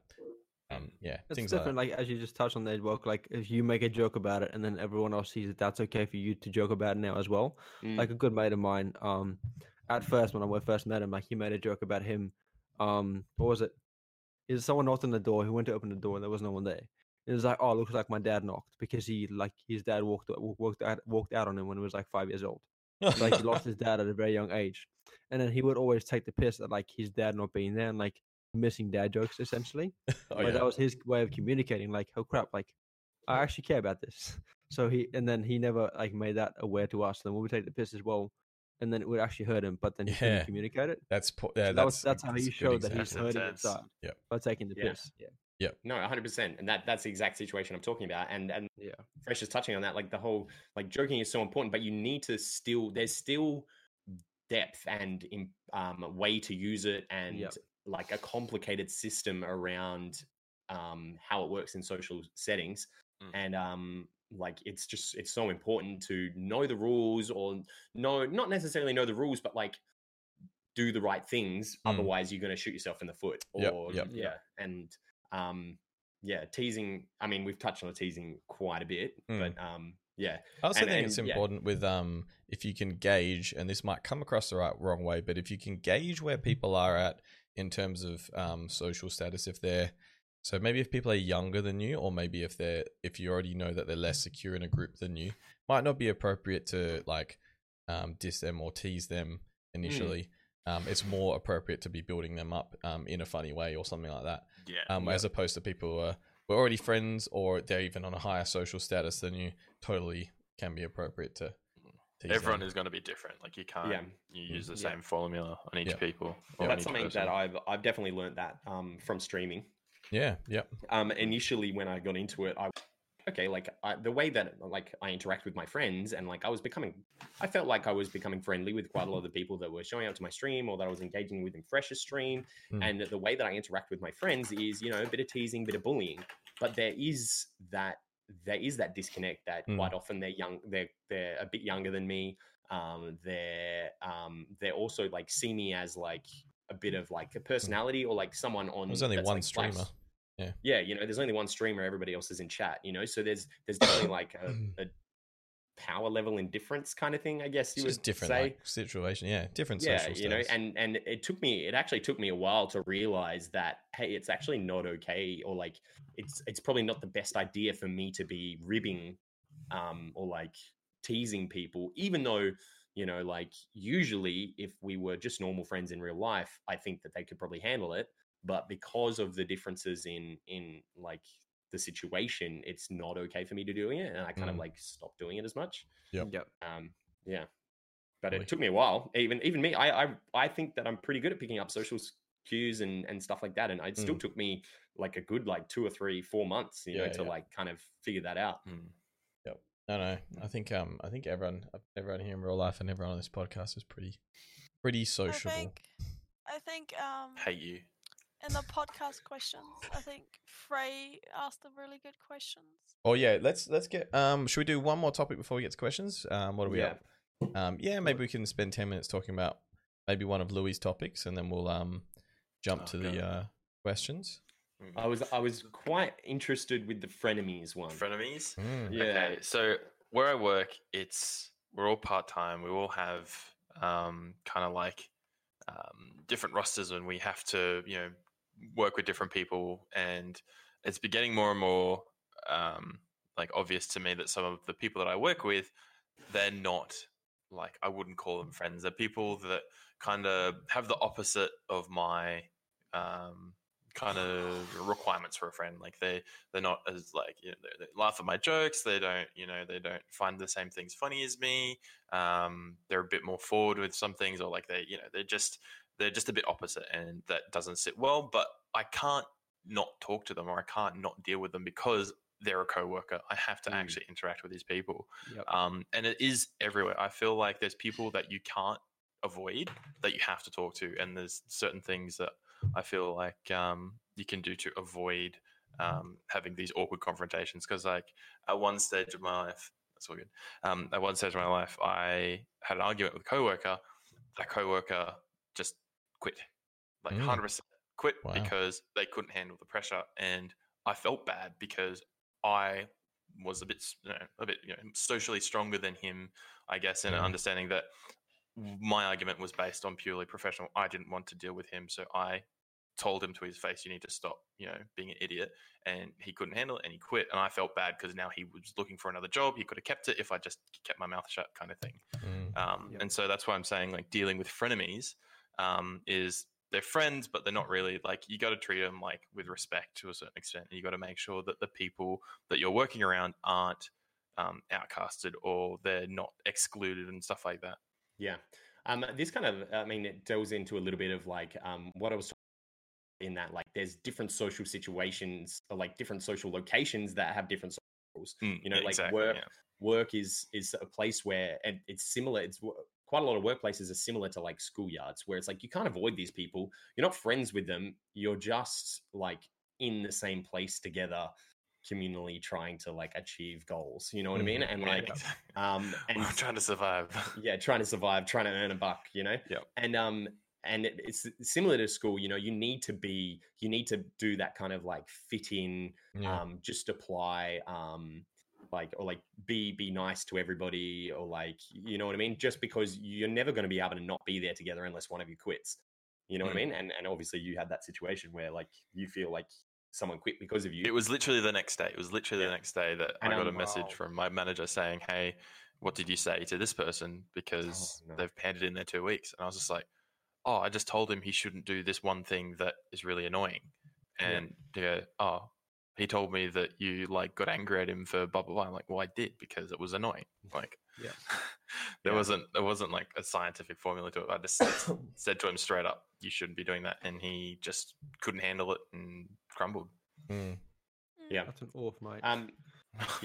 I still think that even in those situations, there's definitely room to be setting standards and boundaries and being like, "Hey, look, I don't like what you're doing," but it's all about the way that it's done as well.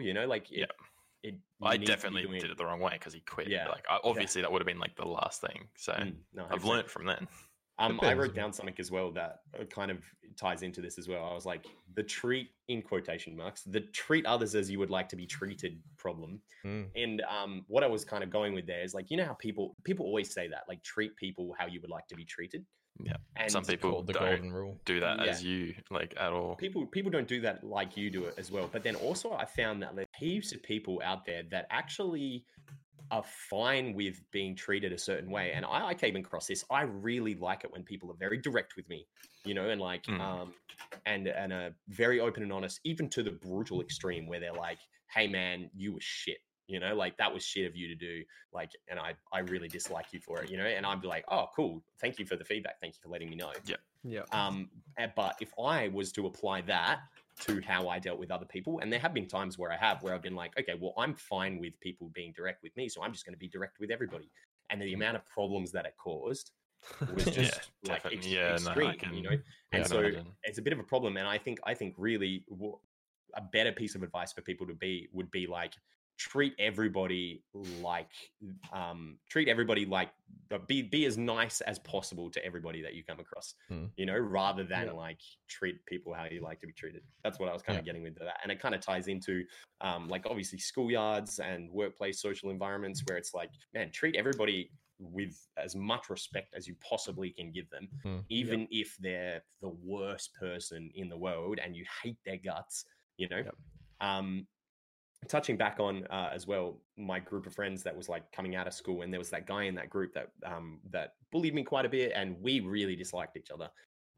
We had a conversation where I was like, look, like, you don't like me, I don't like you, let's stop interacting, but we can still be around each other and be civil, but like, just don't do anything beyond that. And like we kind of came to a mutual agreement. And so even though we like intensely disliked each other, because we both had lots of mutual friends and we hung out all the time together with other people there, we kind of just didn't interact with each other, or if we did have to, it was like incredibly civil. And there was actually a couple of times where like my group of friends thought it'd be really funny to like put us in a situation where we had to drive together, you know, and like we shared a car together and we made small talk the whole time about God knows what, I can't even remember. But it was because we'd already had that conversation about like, hey, cool, like we are just going to be civil from now on, you know, but like don't expect anything more than that, and you don't fucking bully me. This is really interesting. And in saying that could only be an upside to getting to know each other if you're on a like a level playing field. So you know your intentions with each other. Like you know that you not hate each other, but you know you don't want to like be friends with them. After a car ride, you know, who knows what could happen after you talk and find out like what makes you tick and what, you know, what kind of things you can do to change. And like that's honestly like the best way to go around it is just talk to people. Like there's no other way. 100%. We should get into some questions, because I think a couple of questions are also like some of your points about relationship work kind of touched on in the viewer questions. So guys, exclamation mark question in the chat if you'd like to add a question in the Discord. There's a channel called Podcast Questions where we've got like, we've got like 10. Okay, so maybe no one else had anymore, but you can if you want. First up, Keely asked, do we think kids that never experience, this is a great question, never experience bullying and conflict have better or worse social skills? And we kind of touched on that. Worse? Yeah, definitely. I think develop that. I think it can go both ways. Yeah. All right. So totally. like if you have someone that's been like intensely bullied to the point of like developing mental health issues, then it can be extremely detrimental. But I do think that a certain level of bullying and teasing and ribbing gives people helps them develop who they are and find a confidence in themselves sometimes, and especially if they're taught how to deal with it properly as well. Yes, and that I think that's the big clincher is they need to be taught how to deal with it, and it needs to be dealt with. It needs to be almost facilitated around adults. Yeah, definitely. Rather than left to just being like in the schoolyard just with people, you know. You'd never really say you set up kids to like bully other ones, so that wouldn't really. No. I'm not saying like facilitated in that way. Yeah. Free bullying. If it happens, they need to go to an adult or go to a parent or whatever that they trust and get advice and get from the point where it starts happening, learn how to manage it from like an adult perspective, rather than just trying to deal with it themselves. Okay. Any other points on that, or should we move to the next question? I like that. Yeah. Cool. All right.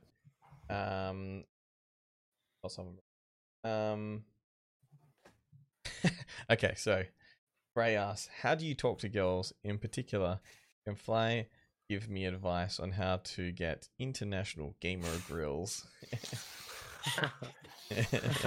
International for those gamer of you grills. For those of you I that need don't to know, this. Fly I and need to get myself an international girlfriend. Fly and Cat. Excuse me? They're a couple. Yeah. Can confirm. Just, And they met to give a bit online. of context to that question. Social And they met skills.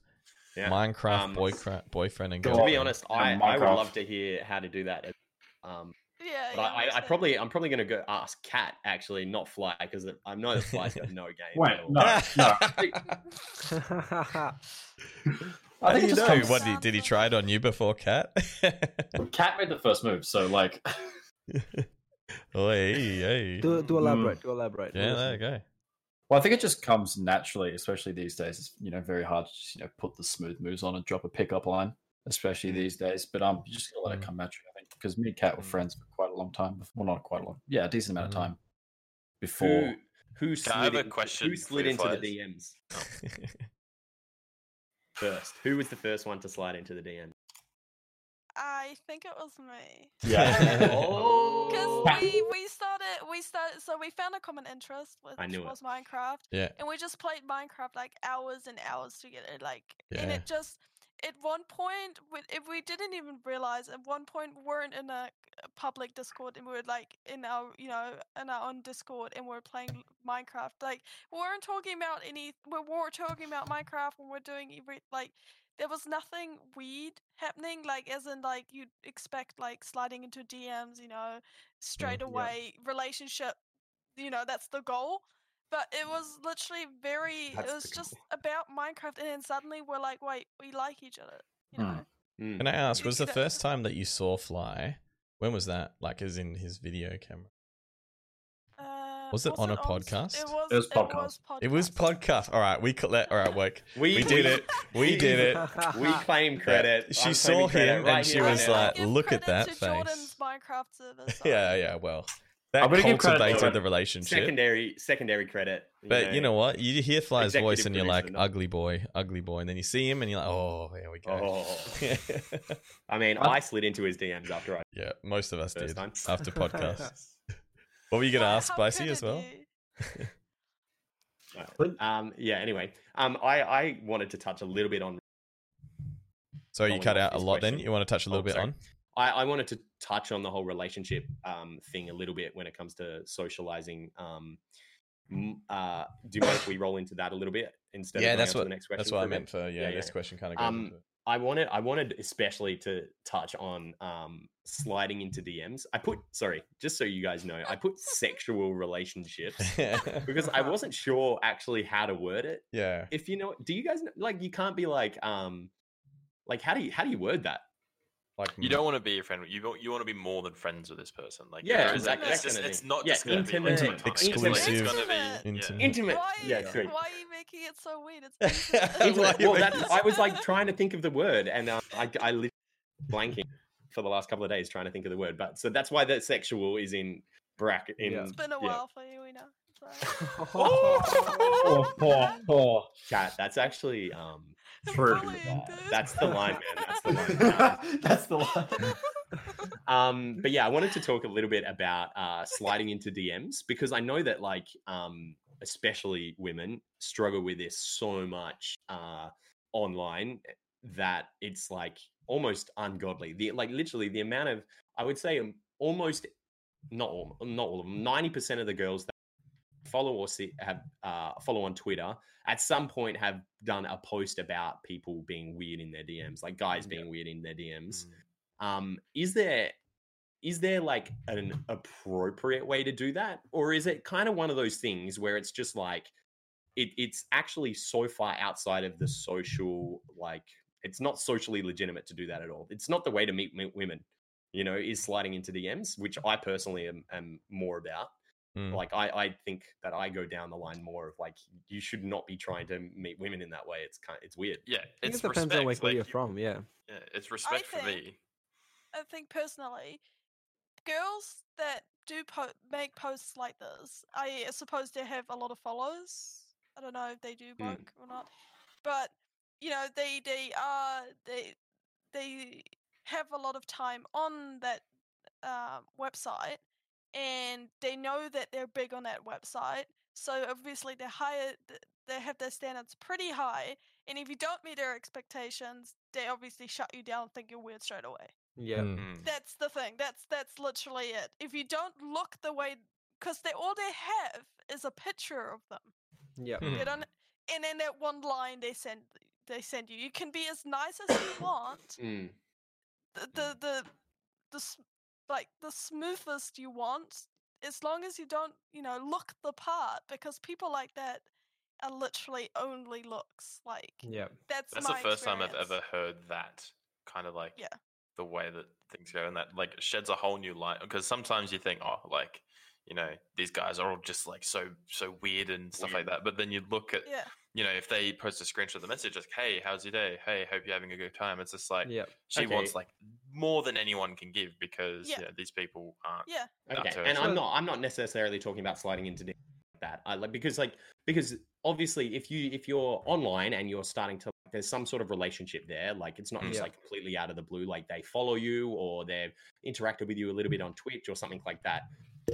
Sending someone a message being like, hey, how are you, like whatever, I don't think there's anything wrong with that, like inherently wrong with that. But I think that there is like a great amount of people that don't slide into your DMs like that. They slide into DMs like with a dick pic, or they slide into your DMs with like slide into the DMs with like baby, I want to dick you down. Actually, it totally baffles my mind that people be like, bang, and do they really think like girls in? Oh my goodness! Because there's no give me it. There's no person. It's complete. You're completely removed from the personal thing. You can't do that in public. Like, and they know that for a fact. But that entire like immorality of it is removed. But then I've got like two topics, not like two ways to address that. There's like I have a very contrasting story though. Go on, sorry. My friend got like, there's a dating app called Hinge, and she's on it, and she got a message from someone that literally said 100% would rail. And she laughed at that. She was just like, oh, ha ha ha, that's so funny, because she found the guy attractive. That's how it worked. We can go all the way back to treat others how you'd like to be treated. But she found that funny. She found that acceptable. She could send that to anyone else. They'd find it funny, blah, blah, blah. Like, they went on a date after he said that. So it's purely like, if you can hack it, like if you can take that kind of banter, then sure, go ahead. But some people, like, you never know, you never know what people are going to accept as a slide. I guess if you're super attractive, you can get away with it. You got the psychological aspect of it all. Like my good mate, like his brother, he's meeting his girlfriend at the moment. He's 18 now, I think, and she lives in Melbourne. She sent him a random like friend request. I don't even think they have a mutual friend, like on Facebook. It's so sus because like in our generation, like you can't send someone just a DM. Like I can't even fathom like building a connection like that. But like he legit, she sent him a message, added him on Facebook. She's like 4 years older than him as well, which just doesn't make any sense. But yeah, they've been talking for like 2 years now, and then she's flying over to actually talk to them. They've done like face chats and stuff. So it's not catfish, it's not complete bullshit, which makes no sense to me. Like, how did she even know like he's the one that she wanted to talk to out of everyone? And he's also 4 years younger than her and still in high school when she sent him a message, when she's like 22 years old. Like, what the hell is happening? But then like it comes down to like, as Cal was suggesting, like the physical aspect. And like if you speak to someone, especially from a female perspective, they analyze you if that's in person or over the internet. The immediate biological like way that it's processed is like, can I trust this person? Is he safe? Is he going to do any harm? And like where you guys met online playing Minecraft, you were able to see the fly. Like he's a good bloke. He's not throwing his little puffer down into the lava. Like he's not being destructive in game. You didn't kill the poor doggo, so you're like, oh, he's a good bloke. Wait, no, you don't know. No, but like you get to see, like you get to meet him as a person. You get to like drop down your barriers, like, okay, he's a good person, and then you can conceive as much as you can. But if someone just comes into your chat immediately, or like the first time I'm at work, I can't just walk up and then start punching him or something. Like anyone is going to assess, like, is this person safe? Can I trust them? Can I let him in closer to me? And then it's different because even from females, like males are predominantly higher than you, like they're taller than you, so we're more intimidating and we're physically stronger just biologically. So there's a lot more of assessment, like primitively, that goes back to that, where like you have to make sure, like, are we a good person? Are we there to be good and take care, or are we there to just be terrible and So, like so to what destroy? what you're saying is that you want that it's it's not your chance of success sliding into someone's DMs with like a brutal message or whatever Yeah. is really low, and it's better to just try to be friendly and be friends. Yeah. Right? That's how I would go about it. I would never I reckon. ever send someone, because like that's their first impression of you as well. If you Yeah. send them a dick pic, or if you send some nasty like opening line, Yeah. when they say, "Oh yeah, no, like when we met, he sent me like a dick pic," like that doesn't sound good. Like, in Yeah. my opinion, I wouldn't like my future girlfriend to be, "Hey, we met because I liked your penis." Like that doesn't like real sit with me. How'd you meet mum and dad? Oh, yeah, I like. Oh, he had a Yeah. He sweet- sent me a dick pic. Yeah. That guy's setting a So- dick pic to someone they're gonna marry. No. There's definitely like a Wow. line where like obviously that stuff can come because you find a connection and then you get to that point. But from like you can't skip all the the finding out favorite color, finding out what animal you like, finding out if you're free next Tuesday, blah blah blah. Like all that kind of stuff needs to come before like a Small lot things of are the important. things. They're very, very important. Yeah. 100%. And this kind of drags into the other thing that I put there, intimate relationships.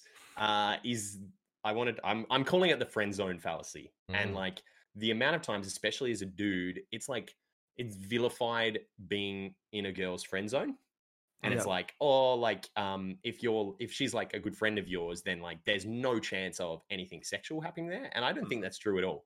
I think that it's like that you should be aiming for that first. I think then- you. I disagree, because I think you should be friendly, definitely. But I think that there is, and you maybe Kat can correct me if you're wrong, but there's a point where you're. I feel like maybe Kat and Fly had relatively flirtatious like banter going on probably a lot of the time, and I think you have to keep it's almost like an option. Like you could be a dating option, or you can fall into this friend option. Like girls who are my friends have told me like this. keep up to date. You got to keep them like clued in that you're not just kind of like step back kind of thing. You got to like. Yeah. Well, no, because I'm not saying that like I'm not saying that you are like from the very get go wanting to make a move. I'm not saying because like that doesn't always happen. It's not that you like meet someone all the time and you go, oh my god, I'm instantly attracted to them. I want to date this person right now. But like sometimes you like are I've been friends with girls for like 10 plus years before like then I was like we kind I think of that's rare. I think that's very rare. Real? Okay, all right. I think a depends, lot of like, the how time you kind of get into like the friend zone, or you can be considered, and it comes down to a little bit of So I mean, when I was dating and like when I met my wife, even I gave off a different kind of presence of like confidence, and I'm like way cooler than I actually am, and played it up and whatever. But because I remember like literally like 3 months after we were dating, she was like, "Man, I really totally thought you were way cooler than this," and I was like, "Gotcha." Too late. I remember where we. Card. I remember where we were when she said that too, and I was like, "Yep, gotcha." But now like the relationship that we have, I like sacrifice a lot of different things for her, and I wouldn't, not that I wouldn't like be a nice guy if I was trying to date her, but I wouldn't come across as so subservient as our relationship changes over the years, if you know what I mean. Because I think if you lose that air of confidence and being like a person who can provide security and be a leader or whatever, a lot of the time you can fall into a different kind of mindset for the girls. Maybe you can correct me, Kat. I don't know. Before, where a girl has actually said to me, "No, you've been a friend for too long." Yeah. Wow. Like 100%. She straight up said it, and I was just like, because I was like, still friends with her. She'd like broken up and gotten with like 2 or 3 different boyfriends over 2 or 3 years, and you're there by her side, like being the white knight, quote unquote, helping her out. But I'd always like make sexual jokes and make like a joke about us being together, or like Yep. whenever we'd go out shopping or something like that, I'd always pretend to hold her hand, like, oh, you're gonna pretend to be my boyfriend around public kind of thing, like obviously keeping the joke in the air kind of thing, like that we could be together. But was that your intention? Like, was your intention to become a part, like an item one day, or was that just? It was purely just like the way that I thought, a conversation could go. Like, hey, maybe if we started like pretending to be funny, blah blah blah, it could get somewhere. And yes, I did probably want to date the person at the time, but after a year and a half of like waiting, you're like, oh well, maybe there's not much to it. So you go straight up and you like tell her like, oh, so what do you reckon? Like, do you reckon we could work, kind of thing? Like, you obviously say it in a more pleasing manner than, hey, let's date or something like that. And she just straight up said, no, you've been my friend for too long. I don't think we can. And that just like solidified the friendship, the friend zone kind of thing. So but then other cases, I haven't talked to these people at all. Then we meet up like ages ago. I've known them for like 4 or 5 years, have good chats. And then one night we got really drunk. We, got together, and then now that we're a thing after that, because we just had to break that kind of barrier. So it's like, it is a thing in my mind. The friend zone is a thing, but it's different to everyone, because like you might not have the same chances to make the same moves with the people that have different opinions on the friend zone.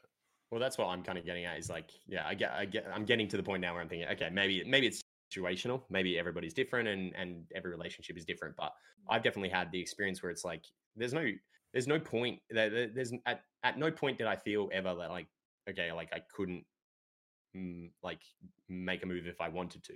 You know what I mean? Like I've definitely had a girl that I was interested. I was like attracted to her, right? But what was his name? But I was dating someone at the time, and so it was just not okay. But like that didn't mean that like we were working together and it wasn't okay for us to be friendly, and but it was all platonic and whatever. But then like years and years down the track, like, oh, I'm not with this person anymore, and like we're still friends, and every now and then we're not like besties kind of thing. But I think that what I was trying to get at is there's no point where you can't try make a friendship into like an intimate relationship if that's what you want, or at least broach the topic and then potentially be rebuffed. But like that happens anyway if you did it like when you first met, and you're like, oh, I kind of want to do something here, and they're like, no, so like I agree, but I think with a lot of people you could totally lose your chance and you could be put into that zone. It's very I agree with, like, it's rare, but it can happen. It's 100% possible to kind of jump from being the friend, and then things happen really quickly, and then you can kind of get out. But in saying that, I said, and like Slow literally just said, it's a bit of a gamble. You can mess up the friendship. Like you can, sometimes like you talk about it, and then they kind of like and that's they swerve you big time, and they kind of like don't speak to you, and then you start like losing contact because you've been too keen after they've given you an answer that you may or may not have accepted. Yeah. I feel like I was like, go on, sorry. I was just gonna say, especially when you're younger, I feel like in high school, like when I was attracted to a friend, just the consequences if it didn't go well was a massive turn off. It was just, a lot of the time it just wasn't worth it. Never is. Totally.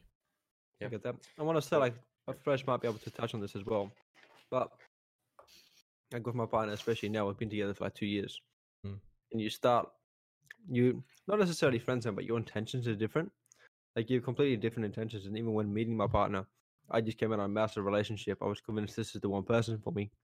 Didn't end well at all. In then like 6 months, it was a very quick relationship, and it was just like that little roller coaster. And then when I met my partner now, there was no intention of being like any more than a friend. It was just like, oh, you're another person that's in my life, and you have a good influence on me and wanting me to do more. There was no sexual attraction. There was none of like, I want to achieve this with you. And then you don't see it as a friend, and you stop seeing it as like, okay, there's a relationship here. It's just someone that's there. You remove the sex in a sense, especially now, even now, like all my friends and people that I interact with now, you don't consider that as, okay, this is a viable option in the future. I might have a relationship with this, or I might have to watch the way I interact, because what if I want something to happen in the future? So that's completely removed when you're in that mindset, regardless if you're in a relationship or not. If you're in that mindset where you see everyone as equal in that sense, where there's no male or female, it's like your friend or you're not a friend. When you just see that and you're not really looking for a partner, that changes as well when like seeing the friend zone, so to say, if that makes sense. Maybe I've the friend zone doesn't apply to me because I'm so attractive. That's probably what I'm experiencing. I'd sleep with you. I was just talking about how you're friends with someone with a girl for 10 years. Well, yeah. I mean, took him 10 years to. What can I say? Treat him mean, keep him keen. Well, it took 6 years. The and then quest he grew, is worth it. 10 years. Yeah, the loot's gonna be so good after this. Sorry. Should we get into some more questions? Yeah. All right, let's do it. Good stuff, guys. So Speedway asks, so I'm 16. I have a question. Do we think high school students should start finding girlfriends to have better social skills or not? Yes, to like better communicate with someone. I reckon like girlfriends as a friend that's a girl, but not girlfriend as a partner that you want to be with. Because especially in high school, you have no idea what the hell you want to be. No idea. Well, the majority of people I've encountered. Yep. I'm 23 now. I'm only like generally finding a vague direction of where I want to go. When you're at that age, you want to experiment and find out like, I do like this, I don't like that, but you don't want to go through like the pain of losing someone that means a lot to you. Like, there's a lot of people in high school where I didn't want a girlfriend. I wanted the idea of having a girlfriend to fit into school. And then that sacrificed a very, very good friendship that I had. Because I was like, no, you're a very good friend to me. Oh wait, I need a girlfriend because everyone else has a girlfriend. Let's be boyfriend and girlfriend.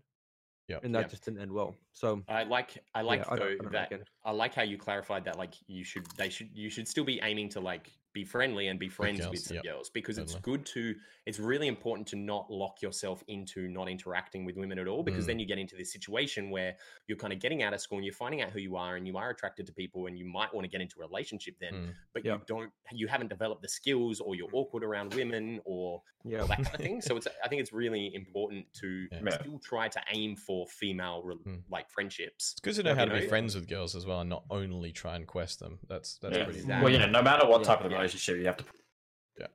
Definitely. Because that's an important distinction.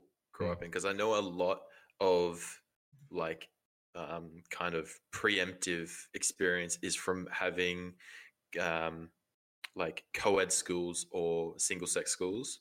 So I grew up so my whole schooling life I was at an all boys school. So I went to 2 schools, both of them were all boys. Damn. I didn't have many female friends. I guess the only ones that I had were family friends and cousins and whatnot. But the majority of the people that I met was after school, and I knew I was behind because people would you have that anxiety to talk to girls because you've never talked to girls that much before in your life, because you went to school for 12 years and you didn't speak to a single girl while you're at school. Would you say that kind of stunted you a bit? Yes, 100%, 100%. How old are you now, Louis? I'm only 21. I'm 21. I'm still young. I haven't had a lot of I don't have as much experience as you or woke or something like that. So experienced. But there's 10 years of experience. But there's but there was a different kind of way that I would hang around girls. Like when I went to parties and stuff like that at like after schools and stuff like that, you'd see all the guys that had girlfriends and had a group of friends that were girls around them, and they would effortlessly talk to them. I'd have one girl come up to me and I'd freak out. I'd be like, oh shit, what do I do? Do I smell bad? What do I do? What do I look at her I don't understand. It's so awkward to have that little I don't know expectation to how they're going to speak to you, because you don't have any other experience. You don't know what they're going to say to you because you have never experienced it. But now out of school, and I guess the person that I am, I can easily talk to most people without having anxiety or having to worry about what they think of me, because I guess it's just the way that I was brought up and the way that I would talk to my mates and stuff like that. It's just kind of transitioned over, and you kind of tweak things when you talk to people. Would you say that was practicing and experiencing? Practicing, yes. I talk in the mirror every day. We're like, hey, babe, what's going on? I don't think I would I wouldn't call myself like someone that was like super smooth, but the people that I talked to never like, they didn't like, oh, get away from me kind of thing. Like they always accepted me when I'd talk to them, and I'd always like be in a place in the relationship where I could make jokes about them or make jokes with them, and it'd be kind of like acceptable for me to make those jokes. Yeah, I think a key part of that, if you're not comfortable, you didn't grow up with a lot of contact of the opposite sex. Yeah. Is about feeling the other person's personal space. Yeah, Personal space is a massively, huge massively. thing. Yeah. That's why I never understood as well why people chase after people if they're obviously not interested. That's why I never understood the whole thing, people getting attached to someone who's obviously not interested. Yeah. Or like you convincing yourself that eventually they'll like you. But if it's that whole thing, it's if they're physically moving away from you in that sense, like if they're moving away from you through text or at a party or something like that, it just It's because they want Understand you're you. just They gonna want to get more creepy and creepier and Yeah. creepier. That's that's Yeah. it. Yeah. Even And if that's you're a something girl, that I've done when I was like younger. My first boyfriend was actually from from our church, which is really weird.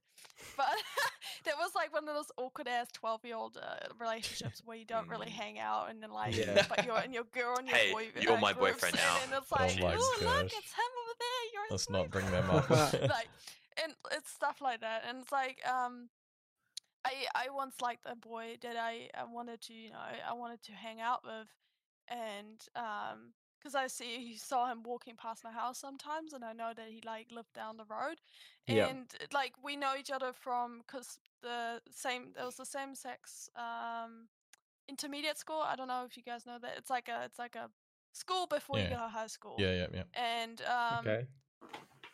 that I know him from there, sort of thing. So it wasn't a total stranger that lived down the road. Yeah. I started messaging him, and he kind of just like didn't message back, sort of thing. Like I Yeah. got really upset because I thought, what's wrong with me, that type of thing. Mm. Don't overthink it. Obviously, don't. It's hard it's hard to cope with that when you're younger because you haven't been through that. Yeah. But don't overthink. Don't Coming to the overthink. realization when that other people don't like you, don't overthink what they think of you. Just Yeah. keep moving. Yeah. That's a hard Coming thing. to Like, the- go on. you Sorry. go. Oh, come- okay. Go on. You go. You I'll- go. I'll listen.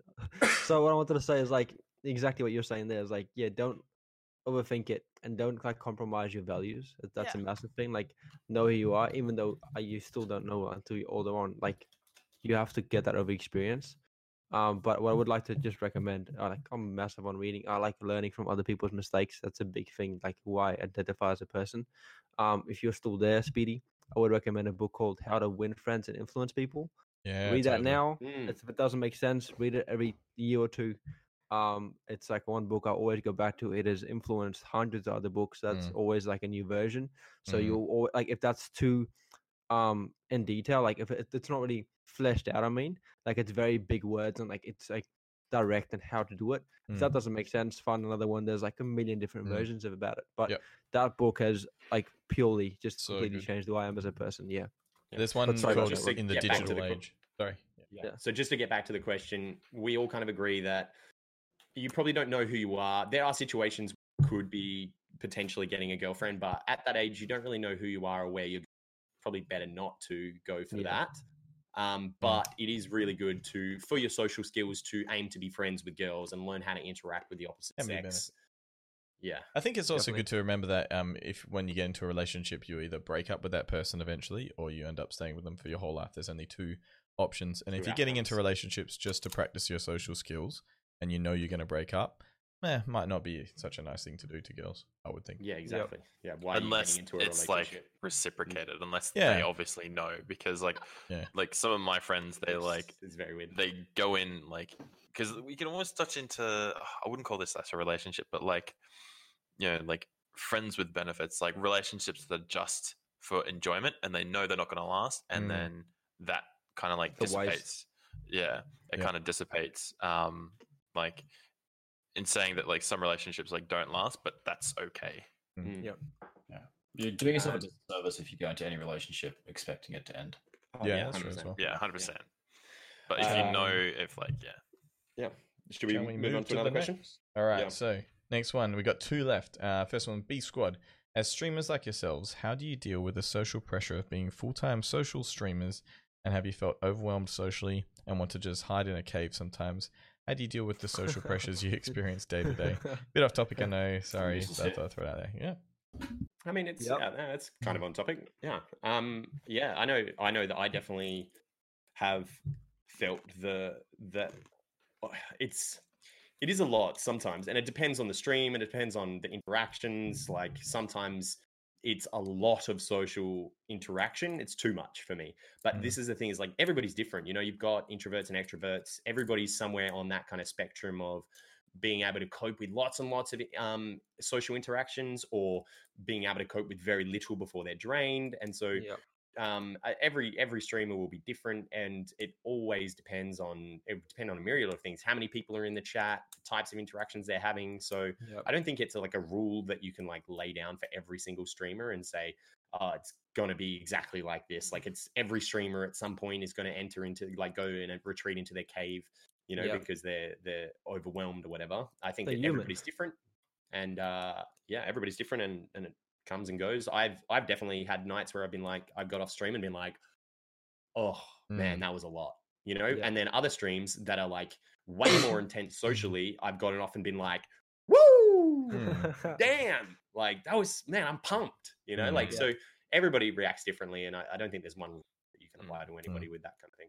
Yeah, I definitely agree with that. Like I can also touch on that as well, where with my stream, I'm still trying to find like what type of streamer I want to be. I've only been doing it for like 7 months. And at first I'm like, I love playing video games. I want to talk to people and play video games with more people. But as I'm going through it, it's the same thing as in high school, where you're trying to find your friend group in that sense. Where in the beginning, I'm like, oh, I see Ninja. I want to be hyper. I want to be interactive and funny and try and be comedic throughout my entire like 4 or 5 hours. But one, that's not my personality. I can't sustain that. It doesn't work. I get tired and I don't enjoy it as much. And it's a massive thing, and it comes down to the thing where you have to become comfortable with the numbers in that sense. So I've completely turned off. I don't know how many viewers I have, whether I have 500 or 0. Like I do not care because I don't see the numbers. Because I don't know about you guys, but back in like school or even like a couple years ago, when you get your text messages, if you wake up in the morning and there's not one message, or like in the afternoon you didn't get any messages, you valued yourself on that, like, or on Instagram where you don't get enough likes, or on Snapchat someone doesn't respond back. Like you need that feedback from someone else, and it's very important for me personally, like on Twitch, to have that self-worth. Like if no one watched me tonight, that's okay. I still had fun. I still enjoyed myself. You have to have that self-worth in yourself. I feel that's very crucial in not just Twitch, but in anything that you do in a social interaction. Yeah.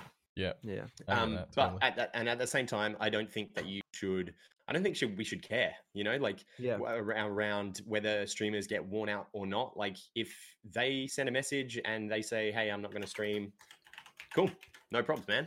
Like do whatever you need to do. And it's like, it's when people, it's the only problem with that thing in terms of the social interaction there and them getting worn out or whatever is when their viewers potentially get upset with them for not streaming. And if that ever happens, that is like, they're the people you don't want in your stream, because the people that don't give you your personal space and know that, you know, your life isn't 100% about them. Then those are the people that can, you know, can suffer. They can, you know, take, you know, 2 or 3 days without your stream because, you know, they're not. Kids don't get they're that. not. All right, why aren't you streaming? Yeah. When are you going to stream? When are you going to stream? I honestly really, really look forward to streaming, and like, because it's like going to like a house and like see all your friends for the day. Like, it's a community, family. 100%. And it's the community that you make as well, because I know some people that they like streaming because the community is very grateful. The community like knows, and they want to like, you know, what's going on with them, and they know to like kind of give them the space that they need when they need it. But then I know some people that hate streaming because all the viewers are just really toxic and they just want to do, they just want to make jokes and they just want to play games and like, it's also like, it's like, oh, you need to like take a break. You just need to make it better for yourself sometimes if you have a better community. Yeah. Cultivate that community. 100%. Good. All right. Last question. Peer pressure. My friends were sexually active from a young age and people assumed I was too. Lost a lot of friends and got disrespected daily because I was judged on who I hung out with and assumed to be a S word. This was not the case. My friends pressured me every weekend to be sexually active, but my friends pressured me every weekend to be sexually active because I was the only one that had not slept with anyone and was judged for still being a virgin when it wasn't a big deal and people would like me more. This was my limit. I never gave into the pressure. Do you guys think give into peer pressure more? Or do you think guys give into peer pressure more than females? I think it's the opposite. Like, okay. Feel like for females, they're by nature more emotional. Like they're in touch with their emotional sides, and they can relate to it a lot quicker. So it's easier. And women are like, in my experience, females are like very, very smart and like emotionally. Like if you want to hurt someone, you can hurt them and like scar them for the next like generation or two easily. Well, like boys, like we don't have that mental battle. We don't have that mental capacity to like, I'm gonna mess with this guy, to peer pressure him into doing this. The worst we can do is like keep egging him on, and there's enough that do it, then he'll give in. If not, he'll walk away. Well, like females are like very smart in the way they very carefully choose their words in manipulating people, and that's my personal experience. So that's probably not for everyone, but no, our personal experience and like females are just very carefully worded in the way they put situations in. So you have to have that good environment. You have to know that your friends that are peer pressuring you is for something good, not bad.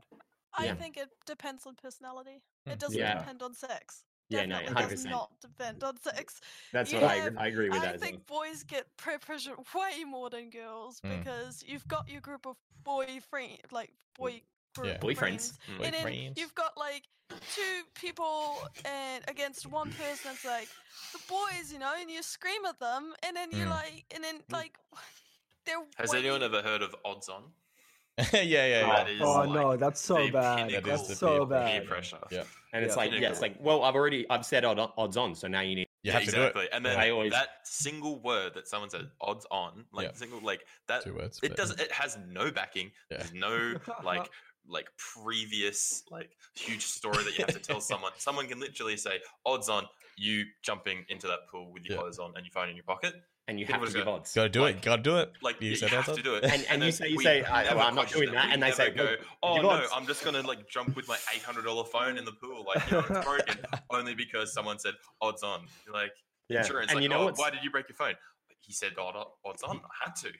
Like literally, whenever someone said odds to me, I always say, well, I'm not doing that. And then they say too late. I've already said odds. And if for some reason, whenever they say that, I give them a nod. I give them the odds. I literally, and it's weird. It's weird because I don't even think of it as peer pressure. That's so But funny. like, I give them the odds, and sometimes I'll give them like a ridiculous odds. Like I'll be like, if it's like, some things like that you know you 10 can't million. do, You know, like what now? 10. What are you going to say now? I gave you the odds. Boosh. You know, but that was totally. I wanted to say, and frowned someone upon. said it in Definitely chat. frowned upon. Someone said it in chat. I think it was, where is it? Kelpet. Whoever questioned this is well done not giving into peer pressure. I want to reiterate that 100%, especially in high school. So like my thing, and this is why I definitely butted heads with a few people, especially people that were probably more likely to bully me, was that I would never, ever be peer pressured into anything. So it was like, and I think that caused me to become the source of a lot of bullying, because a lot of bullies didn't like that, like challenge their authority kind of thing, where it's like, oh, well, wait, I can't get this guy to do what I want, you know, like, but like it, never do something ever that you don't want to do. You know? I think that it's okay to give in if it's something that you want to do, you know, and like they can be like, oh, like we made you do it, but like as long as you did it because you wanted to do it, Well, I mean, as long as it's harmless. I mean, make your own decisions. Like if it's to commit a crime and you make the decision to commit a crime, then you made the decision, you know. Yep. Already won't know. There's no free will. Like we talked about this, but I think it's less about personality and more about your support network that you have. So I think you've got a very good family support network and have like an intrinsic personal value and self-worth that comes from that. So you don't need that affirmation from people outside. Also, I think as well, touching on my family that I'm really good friends with, and I have quite a big family. Even in times when I might not have been gelling with people and had a little bit less of a friendship group outside of my family, I still had a big family that I could hang out with and really enjoy hanging out with. So I didn't feel the negative connotations of having no friends as much. Yeah, exactly. When you have that support network at home and you have that just that worth, it makes a huge difference. And especially I think that's terrible, to be in that situation. Sorry for Licky, to put in that situation, especially peer pressure for eating 2 burgers in one bite. That's one thing. Peer pressure for a major life decision, every weekend. That's horrific. You don't want to be in that environment. Man, friends, and that's true because especially with odds on, it's never something like that. It's it's never going to be it's never going to be odds on going and giving your virginity to that dude over it's there. A life-changing situation. It's never going to be that. But it's guys odds on you eating this thing that fell on the floor. I still think that the pack mentality that guys have is just crazy. The difference between what one young boy will do is compared to what 10 young boys will do together is crazy. They will commit crimes. They'll odds on commit stupid. crimes. It's crazy. Yeah. So you wanted to say something? I was just gonna say, I feel like for guys, obviously peer pressure is a lot worse, but also the consequences for the actions after are a lot less. Yeah, maybe. Especially for girls, it's a lot. Quite emotionally. Girls cop a lot worse. Yeah. I agree. I feel like potentially the things that you're getting peer pressured into doing are also, I feel like sometimes, especially because of that joking atmosphere, it sometimes comes from a place of positive social interactions with guys. Whereas with girls, quite a lot of the time, I think that it comes from places of negative social interactions where it's a negative peer pressure rather than a positive peer pressure. You know what I mean? Yeah, I get that. Potentially. So instead of it being a joking around, hey, jump in the pool, it's hey, I dare you to message this person something mean. It's very basic, but it revolves around. It revolves around bullying. Emotions and bullying, more than it does with dudes. Yeah. Do you mind if I just quickly clarify? I didn't mean to be offensive in the beginning, saying because the point I was trying to get across is I feel so bad because females they get, in my personal opinion, they get a lot more peer pressure than guys do. So it's not they give in more. It's just there's a lot more of that where guys are it's that pack mentality, and then sooner or later they'll start a poker fingering on you. They'll go on to the next person. Where I just feel I feel for the girls they get a lot more. Or in my experience, I just see it's very harsh for them. Good clarification. And I think Kat is, but that's all right. You need online, so you never need to see her again. Look at her face. She's just whatever. Don't speak for me. Whatever, mate. All right. Well, that's all our questions, guys. That's all our topics. Awesome. We are a little bit over time, 20 minutes ish. So shall we start wrapping it up? That's bullying. Yeah. So last thing we got to do is rate our beers because we've got back. Yep. Beer quickly. review. Finish one. Good. That was a bad one. So that wasn't as good as you did give us a warning, mate. There was no warning. Came out of nowhere. Yeah, it came out of nowhere. You weren't expecting it, so it was pretty good considering that. Expecting it. I was I'm going to roll. I'm going to roll into mine first. So I had the Four Seasons Lager by Rocky Ridge Brewing Company. So lagers are something that for years and years and years I always just associated with piss, right? It was just gross, disgusting beer that I drank because it was always around. Everybody had some, and I just wasn't into it. And I got to a point where I was lagers, I hate lagers. And this beer actually, I've had it before, but I wanted to review it, so I got it again. Is the first lager that I've drunk that I've actually no word of a lie loved.